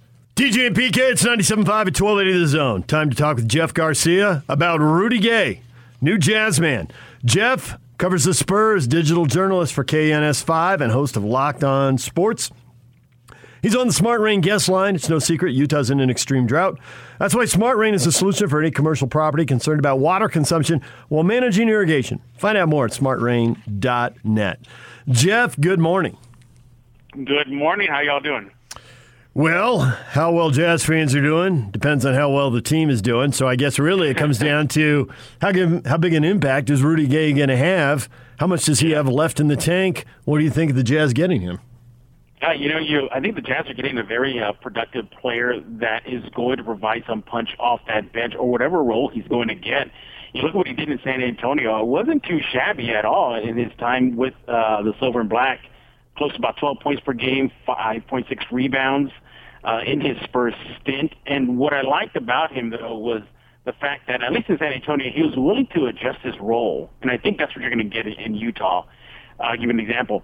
When he came to San Antonio, the Spurs, they were still kind of up there. They weren't in the complete rebuild yet. It was getting to that point. But when the Kawhi Leonard, debacle happened in San Antonio, you saw Gay transform himself from what was supposed to be, a key player moving forward in the Spurs push for a playoff run into a mentor. And he embraced it. And he decided to take a back seat to the young guys, but still was able to provide a punch off that bench. He, in the play-in tournament last season, he was the one that led the Spurs in scoring. It wasn't the young guys. It wasn't DeJounte Murray or DeMar DeRozan. It was Rudy Gay. So in a crunch time, very all-or-nothing game like the play-in game was versus Memphis for San Antonio, he's delivered. And I think that's exactly what the Jazz are going to get. A pro, a guy who's been there, done that, who understands that, he's not maybe Sacramento Kings Rudy Gay or Memphis Grizzlies Rudy Gay, but he's still going to provide Utah with offense and defense. He played the 5 a few times in San Antonio, which is good. He accepted it, undersized 5, but should that be a need in Utah, he can play it, gentlemen. So what I find interesting, three-point shooting, as you know, has really taken over the league. It's so dominant, and particularly with the Jazz, they've got no problem. In fact, encourage guys to take it. And so he starts off in 2017-18, 31 years of age. First year with the Spurs, I think it was. He goes 31% from 3. Then the next year he goes 40%. Then the third year he's back down to 33%. And then last year he bumps it back up to 38%. That's a wide variance there. It's like every other year he's pretty good. What do you attribute that to? And is there any concern there? No, I don't think there's any concern. I think I attribute that up and down thing just simply because of the makeup of the team. It goes from, heavy Kawhi Leonard when he was with him, and, maybe shots are not going to him, to, okay, we're in this rebuild mode, here's some more shots for you, Rudy Gay, we need this, and here you go. And then last season, he was, for the Spurs standards, one of the better shooting three-point shooters for the team. Spurs were dead last, and this is just just attempts, gentlemen. 3-point shots, they were just dead last, and the Spurs were just, they were not the greatest one. Nobody was inviting the Spurs to the 3-point shootout, I can tell you that much. And, I think he fell victim to that. You also look at Popovich. It's funny to see him, how he evolves. He literally went, not too long ago, maybe about 2-3 years ago, just hating the 3-point shot to now needing it. And admitting it, like, NBA now is, live and die by that three. And I think also that too had to do with just his role. He was sometimes was given minutes, but then other times it wasn't because they wanted to give it to the young guys that were going to eventually take the keys for San Antonio, as we'll see next season. You know, the fact there was a pandemic season, that cut into his shots, and then fast forward to that bubble season, out in Orlando, again, the young guys were put front and center. And I think that has a lot to do with his erratic shooting, just because the Spurs are in flux and it impacted him. So, for what he did in San Antonio, not bad. Coming off that Achilles injury that he suffered, resurrected his career in San Antonio, and many thought it was all but done after that devastating injury. And look, he's coming from a system that is well established. There's ties between Utah and San Antonio. There's Quinn Snyder, Popovich. Snyder was the Austin Spurs coach for a long time. He understands that Spurs system. And now Snyder's bringing in a guy who lived it for X amount of seasons in San Antonio, and that's really going to be a nice injection of professionalism, what it takes to be a winning team, and then some, because Jazz are already a winning team. They're great. But now you throw in a guy who lived, the Popovich / Snyder, vibe, that game plan. I think it's going to bode well for Utah. And I think at the end of the day, next season, people are going to look back and look at that Rudy Gay pickup and say, you know what? That was such a slick pickup by the Jazz. So the problem for the Jazz against the Clippers at the end of the series, they just couldn't stay in front of them. Rudy Gay talked about being able to defend positions. How many positions can he defend? How many guys can he stay in front of? I think he could go from the 3 to 5 position. Those are probably the best ones. At 5, he's going to be undersized. But, again, in San Antonio, he was forced to do it because of the fact that the Spurs simply didn't have that much depth at the 5 spot. It was just Jakob Poeltl, and that was pretty much it, because after LMA, LaMarcus Aldridge, left San Antonio, they became very thin in that department. It was just Poeltl, undersized Drew Eubanks, and an unproven young guy, Luka Samanic. And that was it. So the Spurs were forced to go to Gay a lot at that position. So he definitely can play it, and he'll defend it to the best of his ability. And, of course, the 3 and the 4 spot, is natural. I think he's capable of doing that. Look, you're learning how to play defense from a defensive-minded coach like Greg Popovich. That is going to translate well into Utah. Pop has taken guys that normally don't have the reputation of being a good defender and made them decent, at least decent to get to that level. There's Brent Forbes, not the greatest defender, but in his time in San Antonio, he made him decent. Same thing with DeMar DeRozan, came into San Antonio with not that reputation, but made him a decent defender. So you're going to translate that from the Popovich system into the Quinn Snyder system.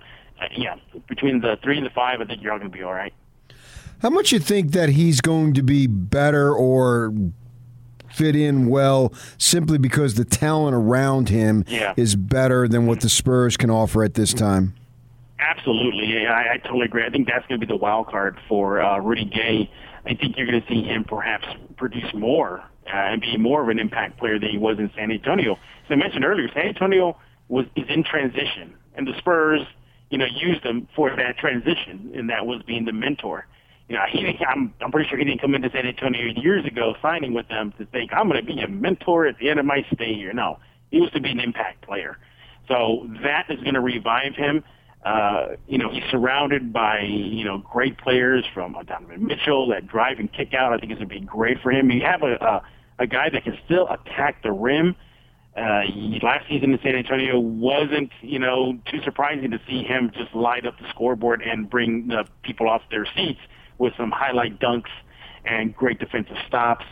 I really believe that culture in Utah of winning and getting to the promised land, that being the last team standing, is going to do well for him. That's the last thing that's missing on his resume. He's been an all-star. He's been scoring left and right since he entered the NBA. So that's the last thing on him, and I think that's going to rejuvenate him and make a chase for the NBA title. And again, what better way to do that than a team like Utah that's ready-made for a deep push into postseason? Jeff Garcia joining us, works for KNS5 and host of Locked On Spurs, talking about Rudy Gay, who's been in San Antonio for the past 4 seasons, now moving to the Utah Jazz. He's moving on a 3-year deal. So if they win a championship year 1, no one cares if he's overpaid years 2 and 3. But just kind of based on his career arc, I realized, in your mid-30s, Father Time can catch you at any time. But what did you think of the length of the deal? I thought it was a little long. I thought it'd be at 2 at max, but 3 going into, I guess, quote unquote, his prime. You never know. These players nowadays, technology and medicine extend their primes. But you factor in his age, you factor in that he's not that explosive player as we saw pre-injury. And I thought it was a little too long. I think I would have gone with maybe a 2 plus team option, maybe. I think that would have been the smarter route to go. But hey, look, worst case scenario, if there's a deal to be made, you have a guy, a veteran that you can move. It sounds like a team-friendly deal as far as cap space. They didn't break the bank on him, so that's good. And all in all, I think I really believe that Rudy Gay with Utah is going to be one of those under-the-radar moves. I really believe that. He's going to be surrounded by that winning culture, as I mentioned, the Quinn Snyder, Popovich there. It's going to be seamless. And I think it'll be money well spent for Utah because last season you saw sometimes they struggled. And whether it be inexperienced or just young, what have you.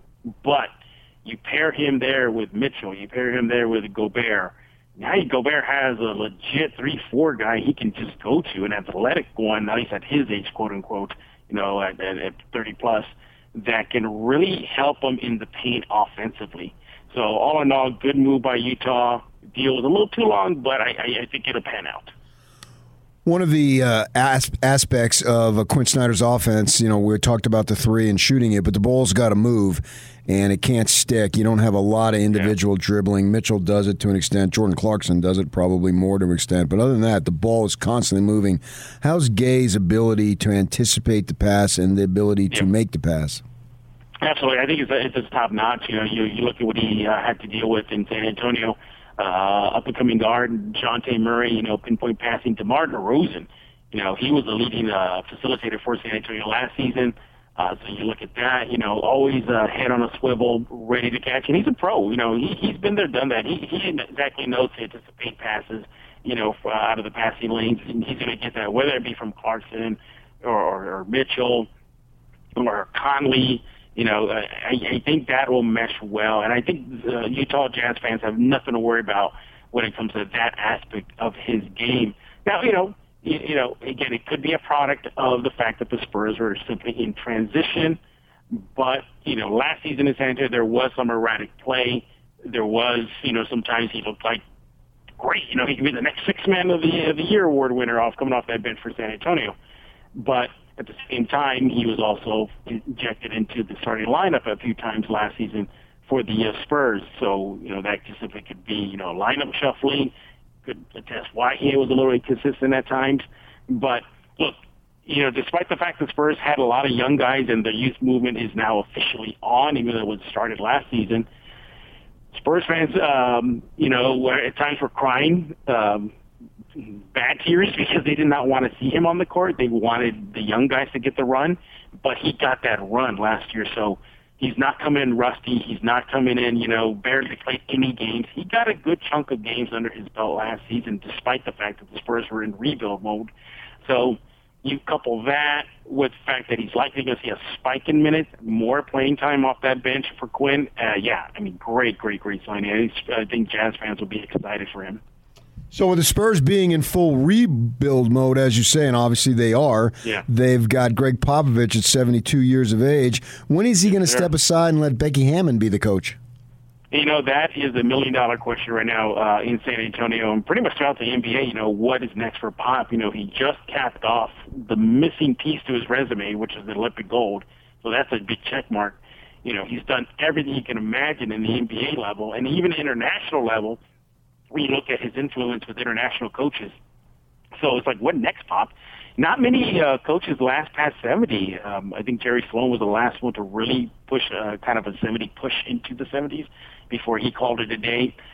You look at the franchise history, and sure, losing Kawhi Leonard, losing David Robinson in retirement, and Timmy and Manu and Tony, that hurts. But I think when Pop does call it a day, that is going to be a real big hit to the franchise because who fills in those shoes? Do they stay in-house and promote Becky, which seems to be the logical choice, or did they go out of the family, and bring somebody in? My point is that there's going to be a big regime change as far as the sideline patrolling is concerned. It's starting with the roster. I mean, all signs are pointing they're in a rebuild mode when you draft Josh Primo at number 12 and leaving everybody's mouth and jaw just drop as why, and well, then you find out because they are in rebuild mode. And you look at Popovich and you think, this got to be it. Either it's this season or next season. Look, I mean, he still has plenty left in the tank physically. I don't know if you all saw the video Draymond Green shot after they won gold. He was showing Draymond how to lock up defensively in the hotel, which was hilarious if you have not seen it. But yeah, I mean, I just think like he probably doesn't want to leave the Spurs family until he feels it's ready. But with them in full-on rebuild, youth movement mode, how much more does he have? Does it give it one more year, which would be this upcoming year? Would I be surprised if before the start of the season he announces this is it for him, or one more season and we're done, or no more, I did my Olympics and, good luck to the next guy or girl? I would not be surprised. But one thing's for sure, they're not going to usher him out prematurely. They'll go when Pop says he's ready to go. And from the looks of it, it looks like maybe he has one more season in him. But you look at what he said so far. He said that he will leave when Tim Duncan exits. That didn't happen. He said that he will leave when his big three, all retires. That didn't happen. He said that he will leave to honor LaMarcus Aldridge's time with him when he signed with San Antonio. That didn't happen because LMA is no longer a Spur. So you see a pattern here. He's just not ready to let it go, and would not be surprised if he comes back and says, I'm going to give it one more year. Well, Jeff, we appreciate the time. Thanks for coming on the air with us and telling folks about Rudy Gay. Yes, sir. Anytime. Thank you very much. Jeff Garcia, San Antonio Spurs digital journalist for KNS5 and host of Locked on Spurs. I'm glad that they gave Rudy Gay 3 years. Because that shows an extreme commitment to win now. Because Kevin O'Connor has always said, we can get guys here. Probably going to have to overpay him. Mm-hmm. And sometimes, not just literally the individual salary, but it's the length of the salary. And so... Especially for the older guys. He's going to be 38 at that time. All right. That potentially is problematic. Guys take better care of themselves, and the advancement, we were talking about medicine and so forth and training. I mean, certainly it's the best it's ever been. But asking a 38-year-old to stay in front of a 24 or 27-year-old who's an elite athlete is a big ask. Right, and it's going to be hard. But what it shows me, what I take from the Conley thing of $70-some million and all this stuff is, okay, that's expensive, but it's expensive to win. And you can't go safe and be conservative to win. And I think that the boundaries and all this stuff and the ideas and conceptions and perceptions, I should say, of Utah, I think they're breaking by the day. But they're still there to an extent, no doubt about it. And so what it's going to take some cash probably to get guys to come, and they're willing to put the cash out. And, yeah, all right, so 3 years may be problematic, but if we're sitting on a title or two, who gives a flying you-know-what? You know. Right? Well, you've got to be bold. I don't think the overpaying them is ever going to change, because I don't think that's purely about compensating people for coming to Utah. Could it be? Sure, absolutely. In some cases, is it definitely? Sure. But even if everything else is equal, to get to your original point about how hard it is to win and how committed you have to be, if you're that committed to winning and you're trying to get Rudy Gay in this instance, but Danny Manning 20 years ago and who knows 20 years from now, if you're trying to get that person and someone else thinks they're the missing link, they're going to overpay by a little bit. And you're going to have to overpay by a little bit. So I just think that competitive, it's a bidding. If multiple teams really want you, you're going to get a little more. I told you that a long time ago in radio. When you came in and you got your first job, there was only one person offering you a job, so they could offer you bottom dollar, and they knew it, and they did. You bet your bottom dollar. Right. And you wanted more because, well, of course you did. Everybody wants more. Well, I knew I'd never be paid to your level. Not true. And I'm still, not true. That's just not going to happen. Not true. Liar, liar. Pants on fire. Am I the only dude who actually took a pay cut to move to Utah? Which is a true story. I took a pay cut to move here. Oh, man. You blew it. Is why I live in Utah. Yeah, but when you had leverage, when you had two people bidding for you, suddenly they were willing to pay more. So I think that whole they overpaid. Somebody was always going to overpay. And it was if you're a good NBA player and multiple teams view you as a missing link, you're going to overpay. Once I got to $10 an hour in radio, I thought I had it made. I called up my father. I said, Dad, you're not going to believe this. Not only you better sit down, you better lie down. Jeez. You saved a school $600,000? $600,000. Wow. All right, DJ PK, it's 97.5 and 1280 The Zone. What is going on with Arizona State football? How many coaches are going to get sidelined here? Doug Haller, Arizona State writer for The Athletic, will join us at 9 o'clock. Stay with us. Now let's get this party started. This is Hans Olsen and Scotty G on the Zone Sports Network. Time to chat with Max Tooley. Give us a story or two about your mission. Something that was unique about my mission was I was assigned to speak Mandarin on my mission. Wow. So yeah, it was quite the tall order. Got to serve in different areas where where specific Chinese students would be. I loved my mission. That Mandarin's going to serve you well down the line for sure. There's no doubt about that. We appreciate your time and thanks for joining us. Hey, Max, why me? Why me? Yeah. All right, man. I'll see you later. I know a little Mandarin. Look at you. You just Googled that. No, I did not. I know why me means I love you. Because, you just told Max Tooley I love you? Yeah, well, now that I think about it, I did. That's a little awkward. He said it back, though. Oh, this is uncomfortable. Hans and Scotty, weekdays from 10 to 2 on 97.5, 1280 The Zone and the Zone Sports Network. Join the big show Friday at the Warehouse from 2 to 7 p.m. Price is so low, it will blow your mind. Oh, boom! Question of the day. Mike Conley says he's working on the hammy issues in hopes of being fully healthy. What's your confidence level? What's your Conley confidence level? Fully healthy. Low. Healthy for the playoffs. Hopeful. Not confident. I can't guarantee anything, anybody.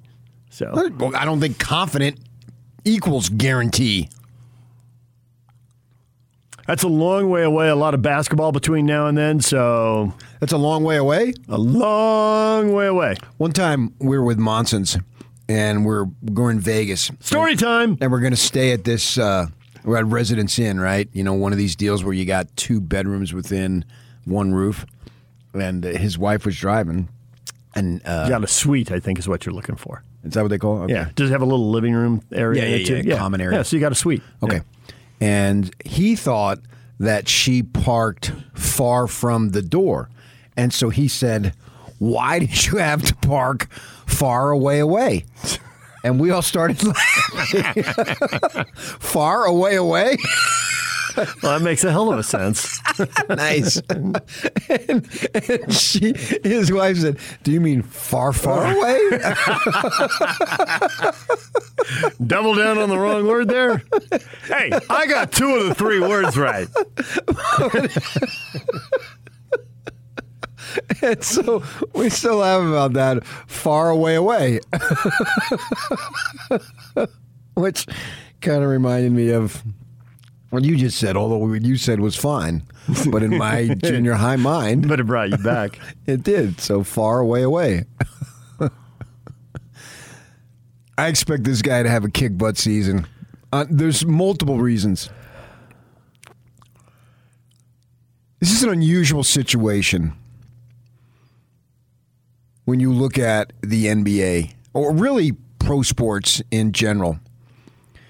You've got, in this case, an owner, not quite, but certainly well within the ballpark of reality, is a contemporary of Mike Conley's. They golf together. Right. Yeah, and the age difference is a few years, but it's not a generation. It's not really even half a generation. No. One guy's older than the other, but it's not a big gap. No. I mean, they have kids the same age and all. Or close to it anyway. Yeah. They're going through a lot of the same stuff, now at a higher level financially than the rest of us. But there's a relatability factor there, right? So where I'm going with this... Which won't be there in 10 years. Assuming Ryan owns the team in 10 years. No. Yeah. He'll age out in essence. And where I think that this could go is that Conley is going to feel an extra sense of responsibility and commitment. Not that it already wasn't there by any stretch, because I think to get to this level, you have to be committed to play. You have to be really good, but you have to be committed to playing and developing your skill and all that stuff. But he's going to feel an extra sense of obligation and personal responsibility to the owner. He spoke about, before Ryan owned the team, Mike said he had golfed with them. They asked him, it was last year, about it, because we know Mike likes to golf. Ryan Smith likes to golf. Did you golf with him? He said, yeah, I've golfed with him about 15 times. Right? No, you don't golf with someone 15 times unless you, A, like golfing with them, B, you're probably close in comparison and ability to, at least close enough, right? So you have that connection there. So I believe Mike Conley is going to do everything that he can possibly do to be there, not only for himself, for his teammates, but an extra sense of connection to the owner, because in a sense, they're boys. Okay, that's all true. But I just don't think it's to the point. I think it is part of the point.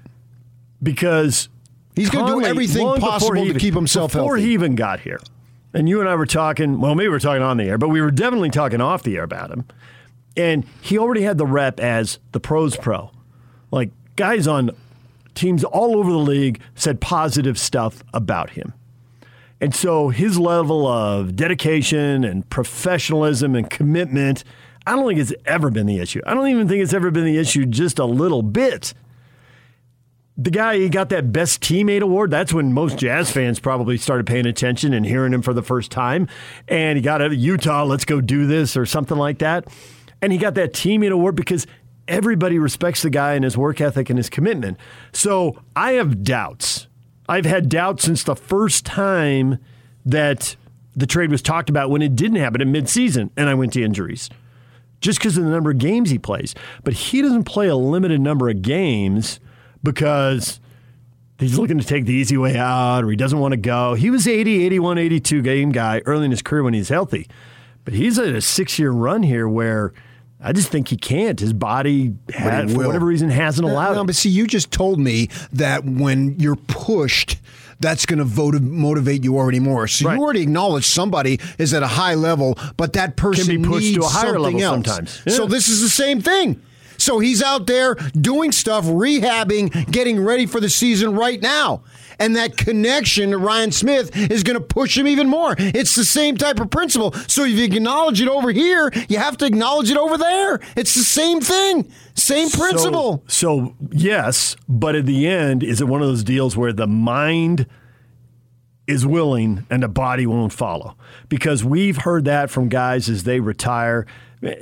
John Elway, he was up there crying. He wanted to come back and go for a third Super Bowl. He's not there yet. When your body breaks down, your body breaks down. He's not there yet. Right, and Brady isn't there yet either, but lots of people have gotten there before they've turned 40. Mike whatever. isn't.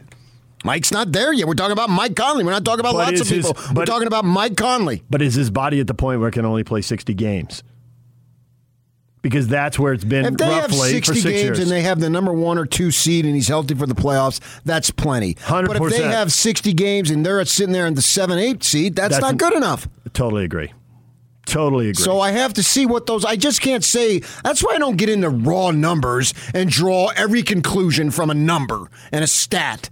No, that's not who I am. I got to see what that means. If that's the situation and he's ready to go on April 17th or whenever the playoff starts, then yeah, if he plays fine. If he plays 60 games and they're the 6, 7, 8 seed, then something's gone horribly wrong with the health of multiple other players. Or the other teams are just that much better that we didn't anticipate. I don't think they can fall that far. Maybe you fall 3, 4, 5 because other teams get better. Yeah, but see, his absence combined with other people's absences. Yes, that's true. That's true. Elevates the level of his absence. So I have to see what that 60-game spiel looks like. I just can't say on the surface, yeah, I'll take that. I don't know that. His level of importance to the team might increase. Who knows what's going down next season? But the thought of him playing that many games and being healthy in the playoffs, I'm going in optimistically.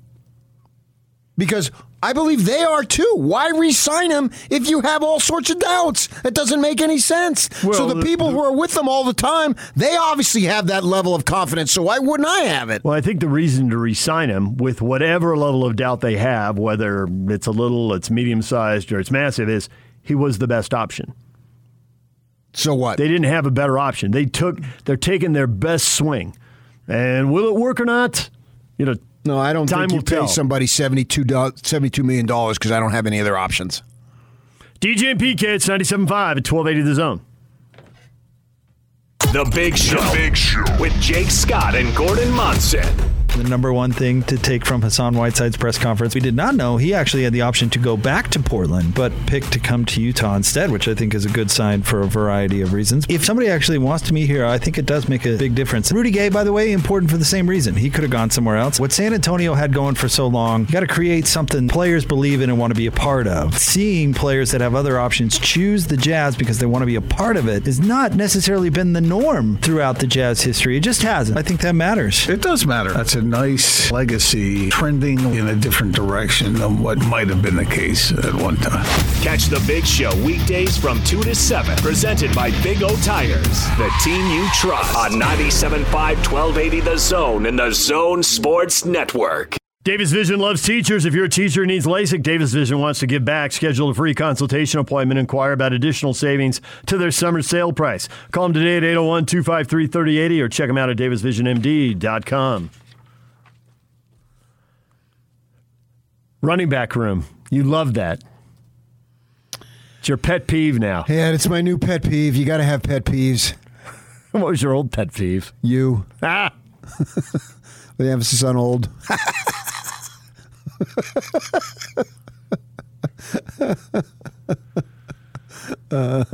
Why does running back room irritate you? Because the room.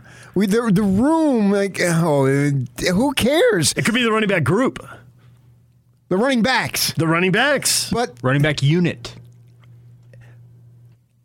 You look at the running backs, and this is not particularly the U of U by any stretch. It's if I ain't playing, I ain't staying.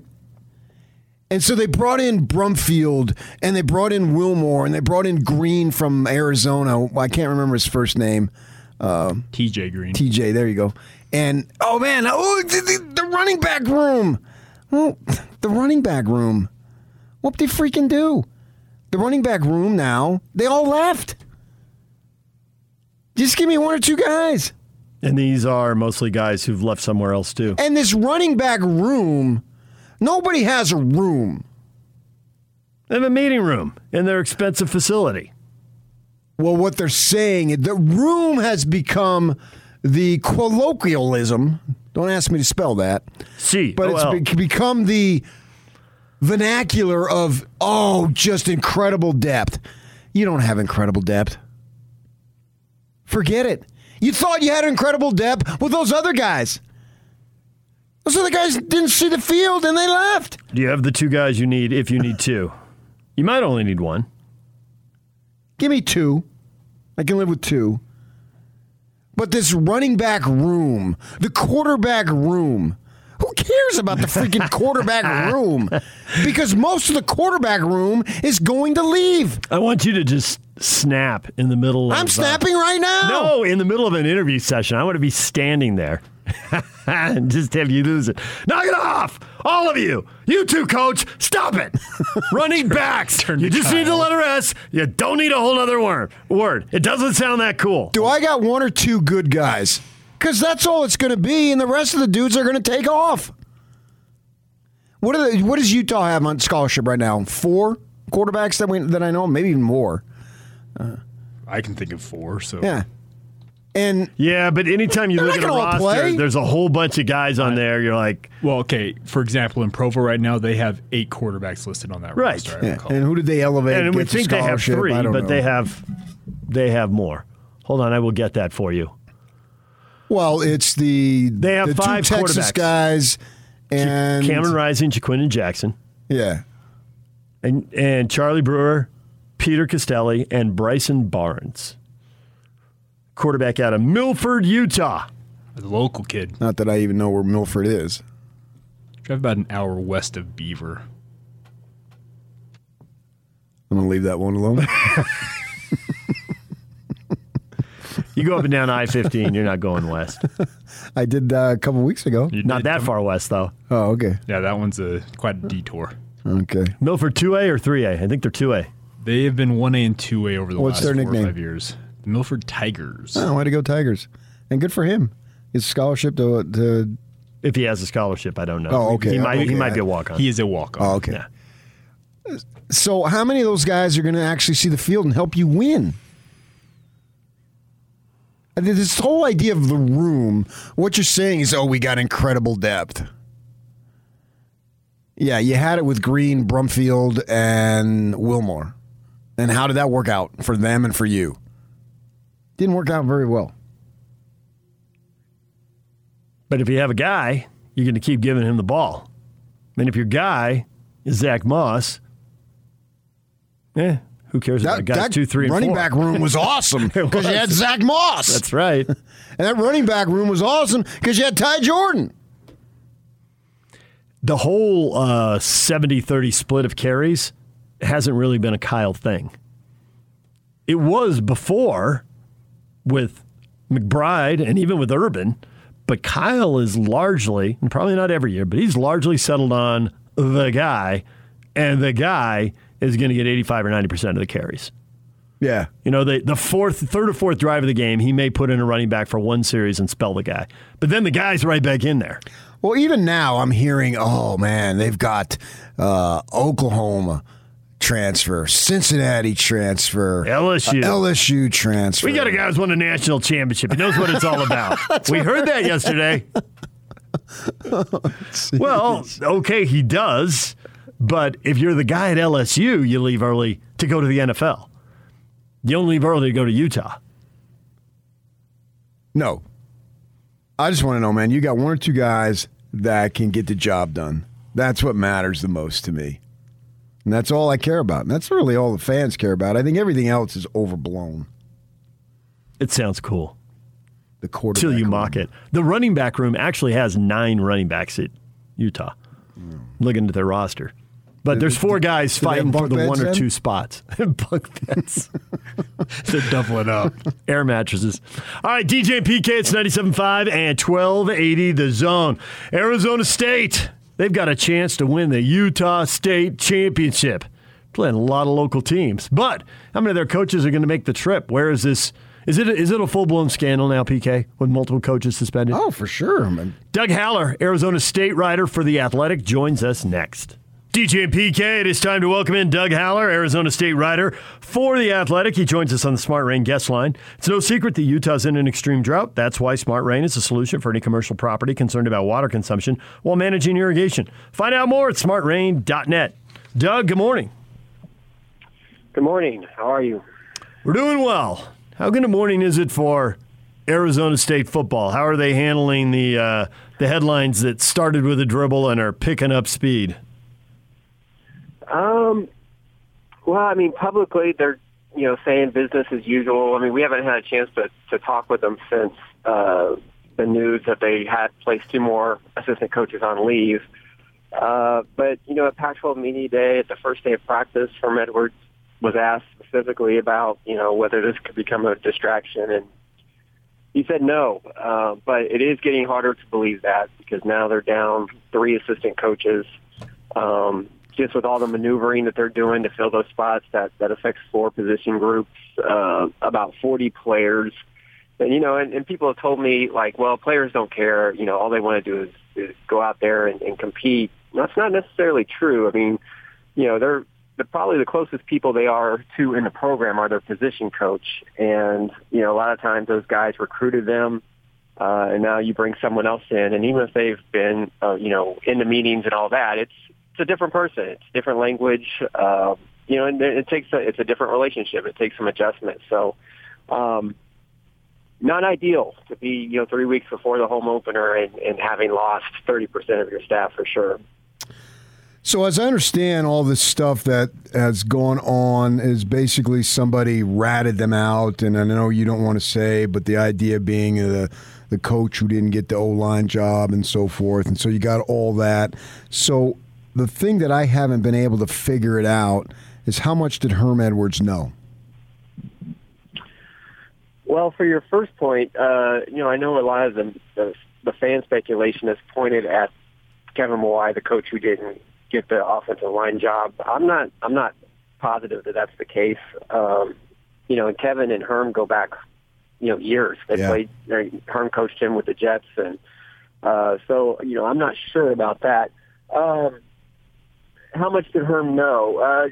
Based on my reporting, it comes down to who you trust in the situation, because you talk to a lot of people, and sometimes you find out that the people you're talking to are just, they're just repeating things that they heard from someone else who heard them from someone else. But I have heard that, Herm was, I have been told by people that I trust that, he was aware that they were having some prospects on campus during the non-contact COVID period.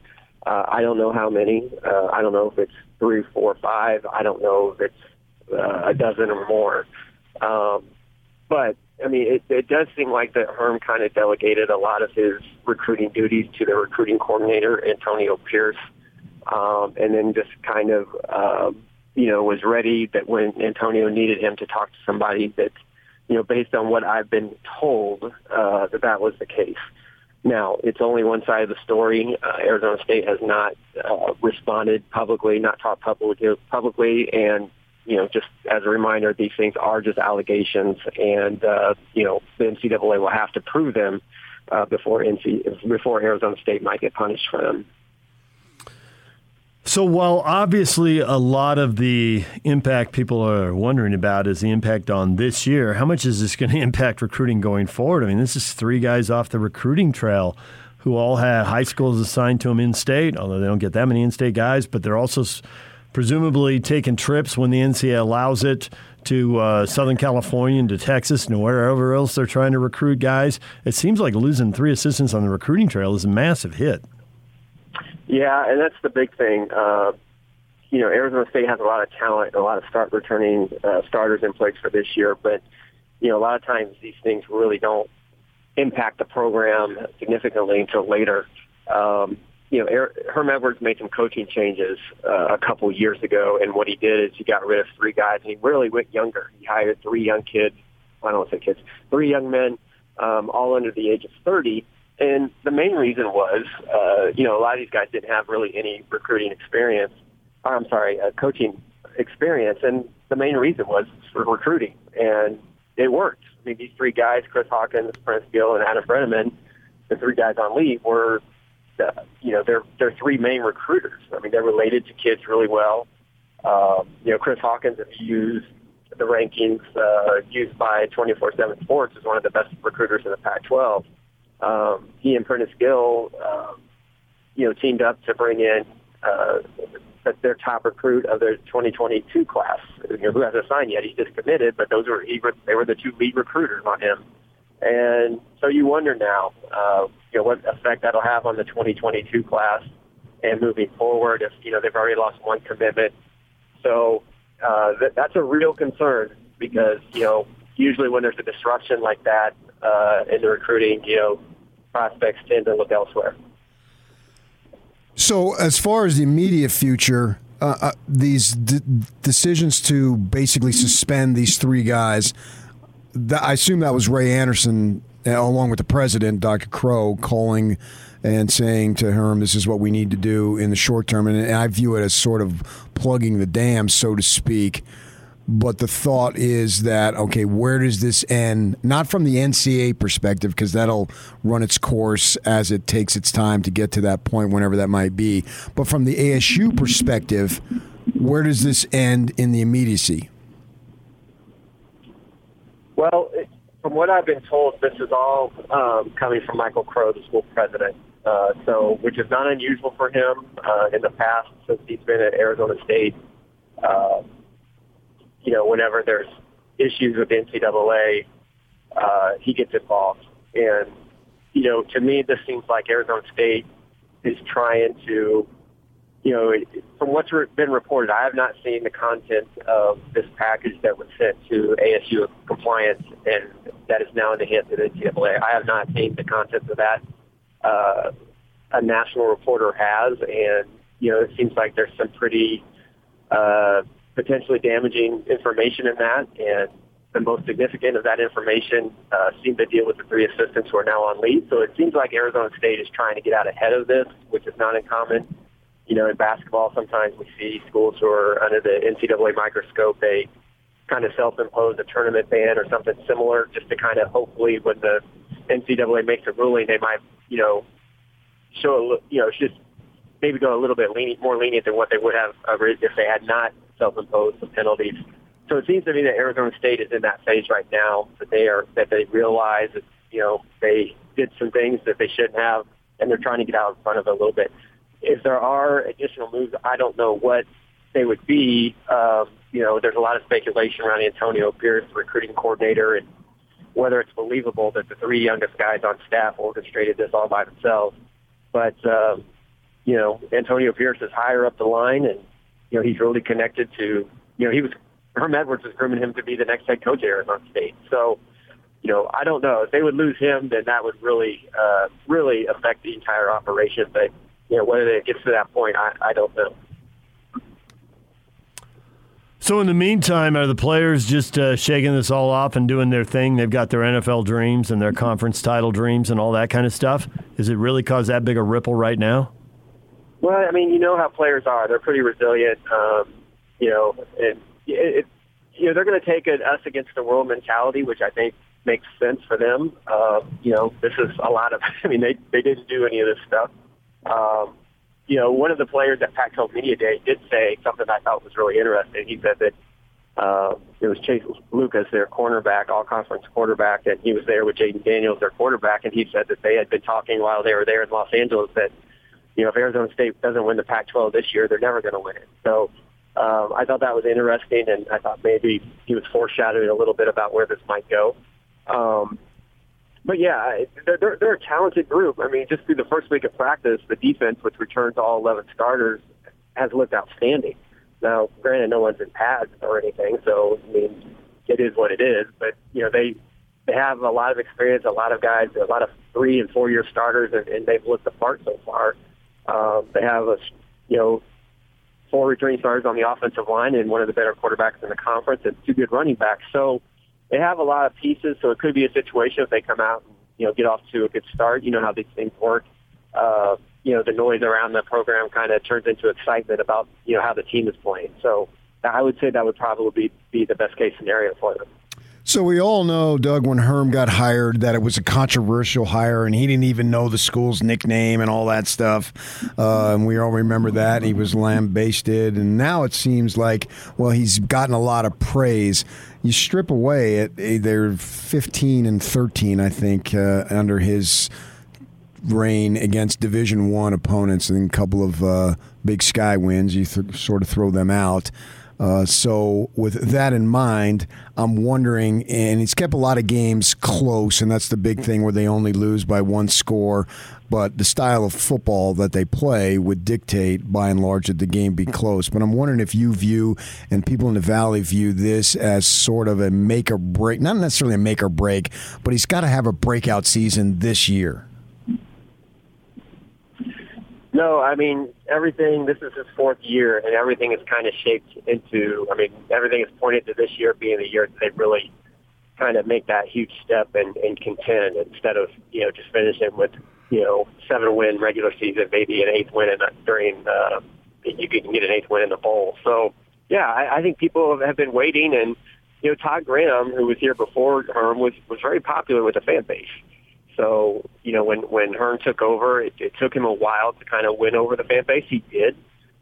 If you've ever been around Herm Edwards, he's about as likable guy as you will find. And, I think people bought into it really quickly, and they were willing to to wait and, see where this goes. Recruiting picked up. But now, yeah, there's no question. When they brought in Jaden Daniels as their quarterback, this was the year they kind of circled to say, like, this, all right, we could take a big step. So yeah, it's time. It is time. I've said before that Arizona State is always next season university. It always seems like okay, we'll be okay this year, but next year is our year. I've covered this program for over 10 years now, and it seems like that's always always what people are saying about Arizona State. So that time is here. And if you're an Arizona State fan, it's unfortunate that time has come and you're in the middle of an NCAA investigation that's affected your program. But, they have everything in place, seem to have everything in place. They're not the only school that has a lot of talent and a lot of returning starters. But I would say on paper, Arizona State looks to be in the best position it's been to contend in the Pac-12 than I've seen it in a while. Doug Haller joining us, Arizona State writer for The Athletic. Are they worried at all about the Utes there? Are they worried about USC? They're just worried about themselves? I think they are worried about themselves. Anybody who's not worried about Utah is a fool, in my opinion, because Kyle Whittingham, one of the more underrated coaches in the country, always has his team in position to play, and it's always a bad matchup, it seems, for Arizona State. And, of course, USC always has talent. It just seems like there's just something missing to bring that all together. So, yeah, I would say that those two schools would be the one. They would be the ones I would worry about. And, I think everyone's always kind of wondering if Chip Kelly is going to get it together, or if this is the year that Chip Kelly gets it together. Yeah, I would put USC and Utah at the top of my list for sure. So I saw you had a piece on trying to keep kids in state, and I grew up in Arizona, and I'm well aware of that, and I can sort of live with a quarterback from Arizona in the Valley going to Oregon, going to USC, going to Ohio State, going to Oklahoma, going to Ohio State. But, Doug, I cannot live with a quarterback from the Valley going to West Virginia. That's out of it. That's over the top for me, and I've had enough of that. And I don't think that it's going to change. And my number one thing is I think the kids are just tired of how hot it is, and they want to try something else. But losing a quarterback to West Virginia, that's got to be the topper. Yeah, that was interesting. The story that you're talking about is something that we at The Athletic we've done through several states is we just contact coaches in the state and ask them a series of questions, and they're able to speak anonymously so they can be honest just about how their programs are recruited, in-state, out-of-state, what works, what doesn't. And, the Arizona narrative for a long time has been that they can't keep the top talent in their backyards. And the interesting part about that in relation to Arizona State is that the coaches I talked to, pretty much said that, Arizona State, when Herm first got there, was really active, trying to build relationships. And when it didn't immediately pay off, they just kind of shifted gears and directed their attention elsewhere, which, players are players, talent is talent. People have different opinions on that. But when, one coach pointed out that, the state of Arizona could have, possibly 3 guys in New York as Heisman finalists this year. It's kind of a bad look. I mean, people have pride, and, it's always weird to see, your best players going and leading other other schools to the college football playoffs. So, definitely interesting. But yeah, that's been something that I think not only, I was talking to Dennis Erickson a few months ago, and, he mentioned that. He said that, Arizona always had trouble. And I think you're right. I think the heat has a big factor because, practicing at this time of year in, 108, 109 degree heat is not fun for anybody. Anybody at Arizona State offering up any opinions on what the conference ought to do with realignment looming? Not really. There's been so much. To be honest, I think that question's only been asked once. I haven't seen, Ray Anderson was at Media Day, and I requested to talk to him, the athletic director, and was told he wanted to keep the focus on the new commissioner and everything. So, not a lot of people are making themselves available right now for obvious reasons. I just think everyone's just kind of focused on, just the season and just, trying to see what's next and get through this the best they can. Yeah, we were down there broadcasting up on the 12th floor. We always go down for Media Day, and I have a mutual friend with Ray Anderson, and I went up and said hello to him, and I think he was reluctant to say hi back. He seemed to be a little bit edgy when I approached him. I'm wondering, Herm is his hire, and there was some basketball issue with a booster or something, and Bobby Hurley's wife got involved and all that stuff. You probably know the details more than I do, but the point being for you, what is the level of confidence in Ray Anderson being able to stay on the job at ASU? That's interesting. Ray is not only well-respected at Arizona State, but he is well-respected within the conference. He's played a major role in certain things throughout the years. However, you're right. Bringing on Herm, I think, somehow connected those two because it was such an outside-the-box hire. And, I think... and then Ray is really, Michael Crow is also, I think all three of them are connected. I don't think, I'm not suggesting that this could pull all three of them down. That's not the case. But, it's not a good time for him. And a lot of people are just wondering who all knew about this. And we've reported that at least, the number 2 guy in command in the athletic department, Gene Boyd, was aware. Or at least made aware that there might be some shadiness going on in the football coaching offices. So I don't know how much that protects Ray or how much that protects Herm. I don't know, but it seems like to me just starting off by starting at the lower levels and getting rid of 3 of the lower guys on the staff coaching chart. They're working from the bottom up. I'm not suggesting it'll get to as high as even Antonio Pierce, the defensive coordinator, but, I think it's not an interesting strategy. I think it was probably the strategy that everyone guessed it would go. But, people do have some questions about Ray, especially with Herm being his guy, and then you mentioned the booster and Bobby Hurley's wife, and how he handled that wasn't probably the best. So it's definitely been an interesting couple of years here. Well, Doug, we appreciate a few minutes. Thanks for joining us this morning. Hey, I appreciate you having me. I'm looking forward to the season getting started. Doug Haller, Arizona State writer for The Athletic, join us here on 97.5 and 1280 The Zone. Two things. Number 1, Kyle's underrated. Every guy says that. He's so underrated that he's the most overrated. You can't be underrated if everybody says you're underrated. That's got to be an outlier opinion. Like, ooh, everyone's rating. But if everyone says you're underrated, then everyone agrees on how you're rated. So you're not underrated. crazily enough, I follow you. Odds were against it, and yet it happened. And I have been beating that train now for how long? Everybody loves this guy. Yeah, and as soon as Doug said that, I looked at PK and arched the eyebrows, tilted head like he's underrated.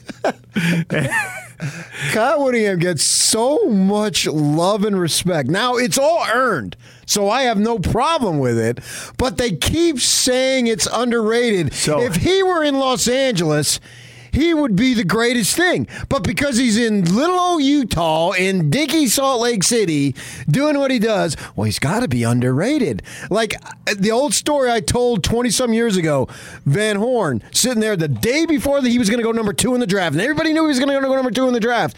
So did it bug you that you weren't recruited by big-time schools? I was recruited by big-time schools. But because he went to Utah, they just assumed that he wasn't. If there was ever a dude who was made to work and live in Utah, it's me. Because you're underrated. Always the little guy when you're not really the little guy. Whittingham's a stud football coach, but everybody outside of here thinks he's underrated. Drives me nuts. So that's number one. So how much can that be duplicated, though? How much should other coaches look at Kyle and think, well, look how that guy built his image. What have I got to do? Win. How much can I copy? Win. And it's not just winning. Yeah, but you I don't know, you can copy having an eye for your 17 and I see you at 22. How do you have an eye for that? Not everybody has the eye for that. But it's not just the winning. It's winning where it used to be a non-BCS school. Now it's become right, Power because 5. he has the eye to develop talent. And so also, he's underrated because he's not getting a bunch of 5-star guys, because then he wouldn't be underrated. Well, he's not underrated. He's just not underrated. He's not underrated. But you want that perception. And well, he doesn't care now, but not that he ever cared. But a coach at 40 or 45 would care. Because some people win 9 wins and they can't. They average 9 wins. They can't win the big one, and other people win 9. And how do you do it? He's underrated. Well, you have to be in a place like that is viewed as a bunch of people with horns coming out of your head, and you're 8 hours away from Colorado and 6 hours away from Vegas and so forth and so on. So you're locked in there in the middle of nowhere. Meanwhile, most folks who live here love living here, and they want to be locked here by choice. So they don't know this. It's the Ryan Smith thing. This is a great place, and the Kevin O'Connor. And if you just would open your eyes, you'll see it. And most folks, when they get here, their eyes are wide open and they see it. So we all know because we're here. And they don't know that this is a place that you want to be football-wise because we talk about it year-round. And they don't talk about it in most of the Pac-12 cities. They're off the radar. The only time you're talking about it is if it's like ASU's going to get some run now, but it's going to be negative because they keep dropping coaches. There's so many NFL teams in Pac-12 markets. Yeah. Not to mention Major League Baseball and NBA. And we on and on. Yeah, we just have the one. Yeah, and that plays into come here, and you'll be big. You'll be big time, and you'll be packed, and everybody will love you here, and all that stuff. So they don't understand that because they're not here. In the way that people don't understand Doug Haller, I said, "What about the Heat?" Yeah, I think it's a significant reason. Why? Because he's lived there for many years. And you ask Yogi Roth, the foremost Pac-12 authority, I believe, legitimately. I say that sincerely. And you ask, no, I don't think about it because he lives in Venice. I'm feeling ocean breeze. I don't know what you people are thinking about. The marine layer didn't burn off till 10:30 this morning. Yeah, and if it gets 80, it's hot. If it's 80, you know what's 80? Oh, yeah. That's called October at 3 in the morning. In that story Doug had, there were a lot of things in there, but he did have one of the high school coaches say, and they had 8 anonymous high school coaches from different parts of the valley. And one of them said, well, we just finished practice and it was 109 degrees. Yeah. I think some guys want to get away from that. Most do. Believe me, it sucks. Not every coach went to that, but that one coach, anonymous, whoever the heck he was, I mean, he went right to... Because he was probably a long-time coach. 109. The other guys were new. Yeah. So that's the one thing I wanted to bring up. The second thing I wanted to bring up, Ray Anderson, the athletic director, who graduated from Harvard Law School. I think he played football and baseball at Stanford. I have to double check that. But he's a Stanford guy, and I know he graduated Harvard and all that stuff. Highly, highly accomplished, without question. I just wanted to let you know that his wife's name is Buffy. That's it? Yeah. Okay, then. I don't know what that has to do with anything, but... Well, isn't that... That's kind of cool. His wife's name is Buffy. Do you know any Buffys? Outside of the Vampire Slayer? That's where I was going to go. So I know a TV show. There was another TV character, though, like back in the 60s. I don't know what show it was. The 60s? And you're pointing at me asking if I know? Yeah, because you watch old TV shows with your parents and your grandparents. You know this stuff. The only one I know is Buffy the Vampire Slayer. There's another one. Who? For what? I'm struggling now. I'll dig it up during the break. It'll give me something to do during the break. It's I don't know. A television show, a character, but not a real person. Yeah, there were two kids. It might have been a single dad or something in the 60s. I don't know. I can't. I'm not old enough to remember that stuff, but I see them in reruns later on, and it just didn't do it for me, so I saw 5 or whatever. Somebody in Buffy. TV characters named Buffy. Oh, of course. Who? Everybody knows that. Family Affair, Jody and Buffy. Yes, there it is. Family Affair. They did that stupid Kaleidoscope open. Yeah, I don't like that show. My brother's trying to watch it. Turn the channel. There's a game on. Come on. I'll watch that. All right, DJ, that was a good poll by you. Family Affair, though. Well done. All right, when we come back, everything you missed in this show, aside from that bit of nonsense, next. The Top 60 and 60 is back on the Zone Sports Network. Get your college football fix every day at 1:30 as the Zone counts you down to the start of the 2021 season by listing off the top 60 players in the state of Utah as voted on by the local media. You'll also hear from the coaches as they talk about the players that will impact their season the most. It's the Top 60 and 60, weekdays at 1:30, presented by Cypress Credit Union and Icon on your home of the best college football coverage in Utah. 97.5 1280 The Zone and the Zone Sports Network.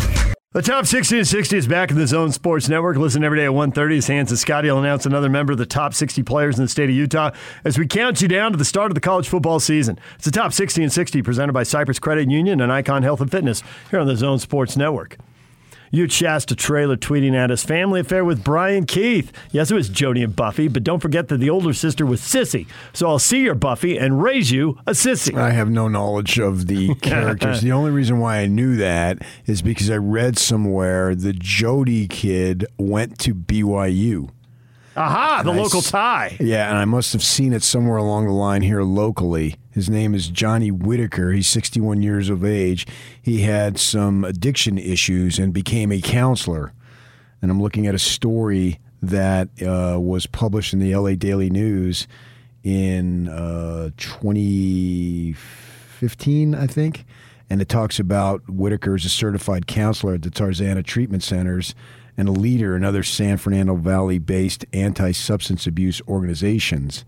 So this was obviously 6 years ago, but he was a child actor, went to BYU, and lives in Santa Clarita. Well, 5-6 years ago he did anyway, and so he was doing great work in the addiction business. And so I remember reading the story about that and how he went to BYU, and he went on a Mormon mission to Portugal and graduated from BYU.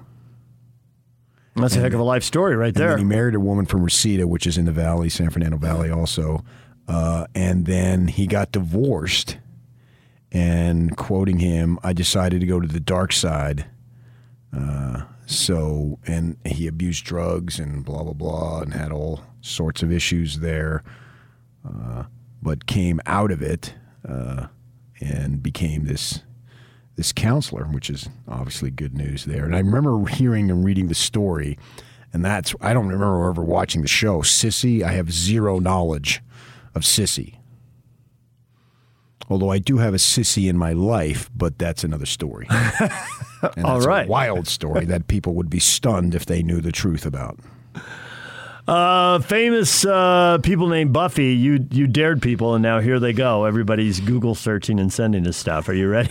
Ray Anderson's wife, the athletic director at Arizona State, who was an NFL guy for a number of years. I don't want to go His through. wife's name's Buffy. I don't want to go through all these people I've never heard of in that, but Buffy Wicks, California State Assembly member. So there's a politician named Buffy. Buffy Tyler, Playboy Playmate. Oh, Buffy Tyler? Yeah. June 72? Born in 1978, so that would not, that math would not work.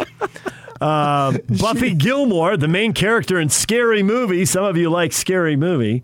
Buffy, the sister-in-law of Mike Motley in the comic strip Motley's Crew. And last one, and then I'm done with this. I know they're going to keep coming, though. Dorothy Chandler of the Dorothy Chandler Pavilion, Los Angeles cultural leader, nicknamed Buffy. Oh, yeah, but nicknamed Buffy. Well, I guess... I don't know. People may not have said, "Hey, Dorothy." They may have said, "Hey, Buffy." In tender moments, I call you Buffy. That doesn't really count. Also, Buffy is Russian President Vladimir Putin's dog. All right, and we're done. We got to Putin's dog. We're done, people. Well, how do you say Buffy in Russian, though? I have no idea. That is something you can do after 10 o'clock. All right, let's get people up to date on the parts of the show that really mattered, that you found interesting. Jeff Garcia, Spurs digital journalist for KENS5 and host of Locked On Spurs. He covers the Spurs.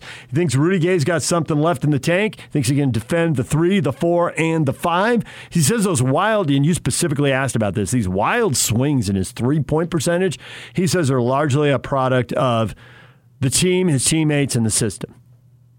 He thinks he'll shoot it fine here into the club that spreads the floor, and they got to defend Gobert against the alley-oop, and they got to defend Mitchell, and Gay will get his open shots, and he'll make them. Well, he's due for a bad season because he went like 41, 40, 31, 38. It's an odd even thing. It's 6 years. It's literally every other year for 4 years, I guess, in San Antonio. I'm excited to see what he can do here because he's a proven commodity in the NBA. How much does he have left? That's the only issue. If he's got enough left, then he's going to be a good player because he's been a good player for a number of years.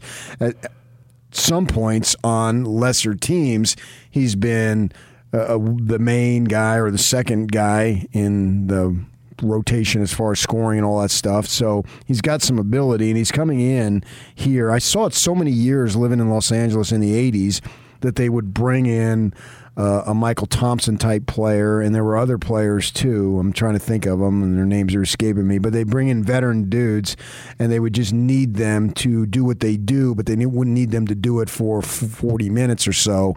And so, is that what Rudy Gay is capable of accomplishing? I think he is, and that'll give them something that they can count on. And then, so it looks like on paper anyway that the additions that these guys made are good. Whether it translates into the season, well, that's going to be one of the fun parts, and there's many fun parts to follow the team through the course of an 82-game season that starts when the weather's good and ends when the weather's good, and the majority of it's when it's played when the weather's crappy. So it's such a long season in the NBA that it could end in the summer or close to it. When is it going to end? So it's a great storyline, a great plot that obviously will follow to the nth most degree. Well, Jeff's take was that Rudy will be good this year. He was not convinced that 3 years was a great idea. But hey, if you get the year or two you need up front, then the third year, it goes back to Kevin O'Connor's theory, you have to overpay free agents. It's competitive for these guys, and that's, in this case, how you overpay a guy at the end of his career. You've got salary cap, luxury tax issues now, but you give him a third year. And the way we've seen contracts move, remember when there was a time when people would say, and it was true, well, that contract isn't tradable. They're just going to have to live with that, and it's going to be an anchor. That was wrong. Not anymore. It was true at the time, I think. But now we've seen Chris Paul traded twice on a massive contract. Westbrook got traded on a massive contract. Harden got moved on a massive contract. He's better, so maybe that's a little easier to understand. But, man, Paul had a massive positive impact on Phoenix. That's why I've always signed company contract-friendly deals. Oh, yeah? Yeah. So you're tradable? Yeah, so if they they want to move me, they can. And I've never wanted to strap, because I wanted you guys to be able to get paid too. Mm-hmm. Team player. What a guy. Let's have a conversation after the show. Okay. Yeah, absolutely. Yuck wants a raise. Well, not Tuesdays. Tomorrow I can do it. Okay, I'll do it tomorrow. Question of the day, and a lot of people have been debating this, and the answers range from Jeff, who's 100%. Mike Conley says he's working on the hammy issues in hopes of being fully healthy. What's your confidence level? Jeff, 100%. He clearly thinks the offseason will clear up whatever the problems were. And then you got David. It's a scale of 1 to 10. I'm about a 2. 2?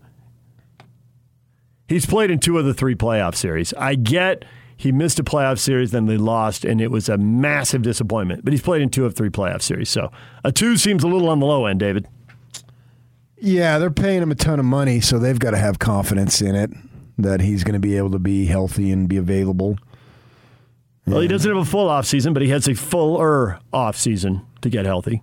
Now, I think you could argue, well, there was 4 months of stoppage before the playoffs. But we're in lockdown. Yep. But he got healthy enough for the playoffs. And then there was for the Jazz, there would have been, another 3 months? 2 months. The only thing I ask of Mike is to time the conception. Oh, going back to the playoffs a year ago. Yeah. Well, he didn't know the playoffs were going to be delayed into the fall. Oh, I know. I'm not criticizing him on that one was timed. But now you know. So plan around it. Also, we had on Doug Haller, Arizona State writer for The Athletic. Level of concern for Sun Devil fans. Oh, it's high. Although I do think this year high long term. They're going to be okay. It's high long term. Well, not next season. Subsequent seasons. They're going to have to clean this up somehow. I mean, you could say, and I know what he realizes what he has to say. This is just an allegation. Well, you don't suspend 3 coaches. For just an allegation. Yeah. I will say, Todd Graham was popular and all that, and I think that the one year that Kirk Herbstreit, because he had the 2 10-win seasons, and they had the best Tuesday practice ever.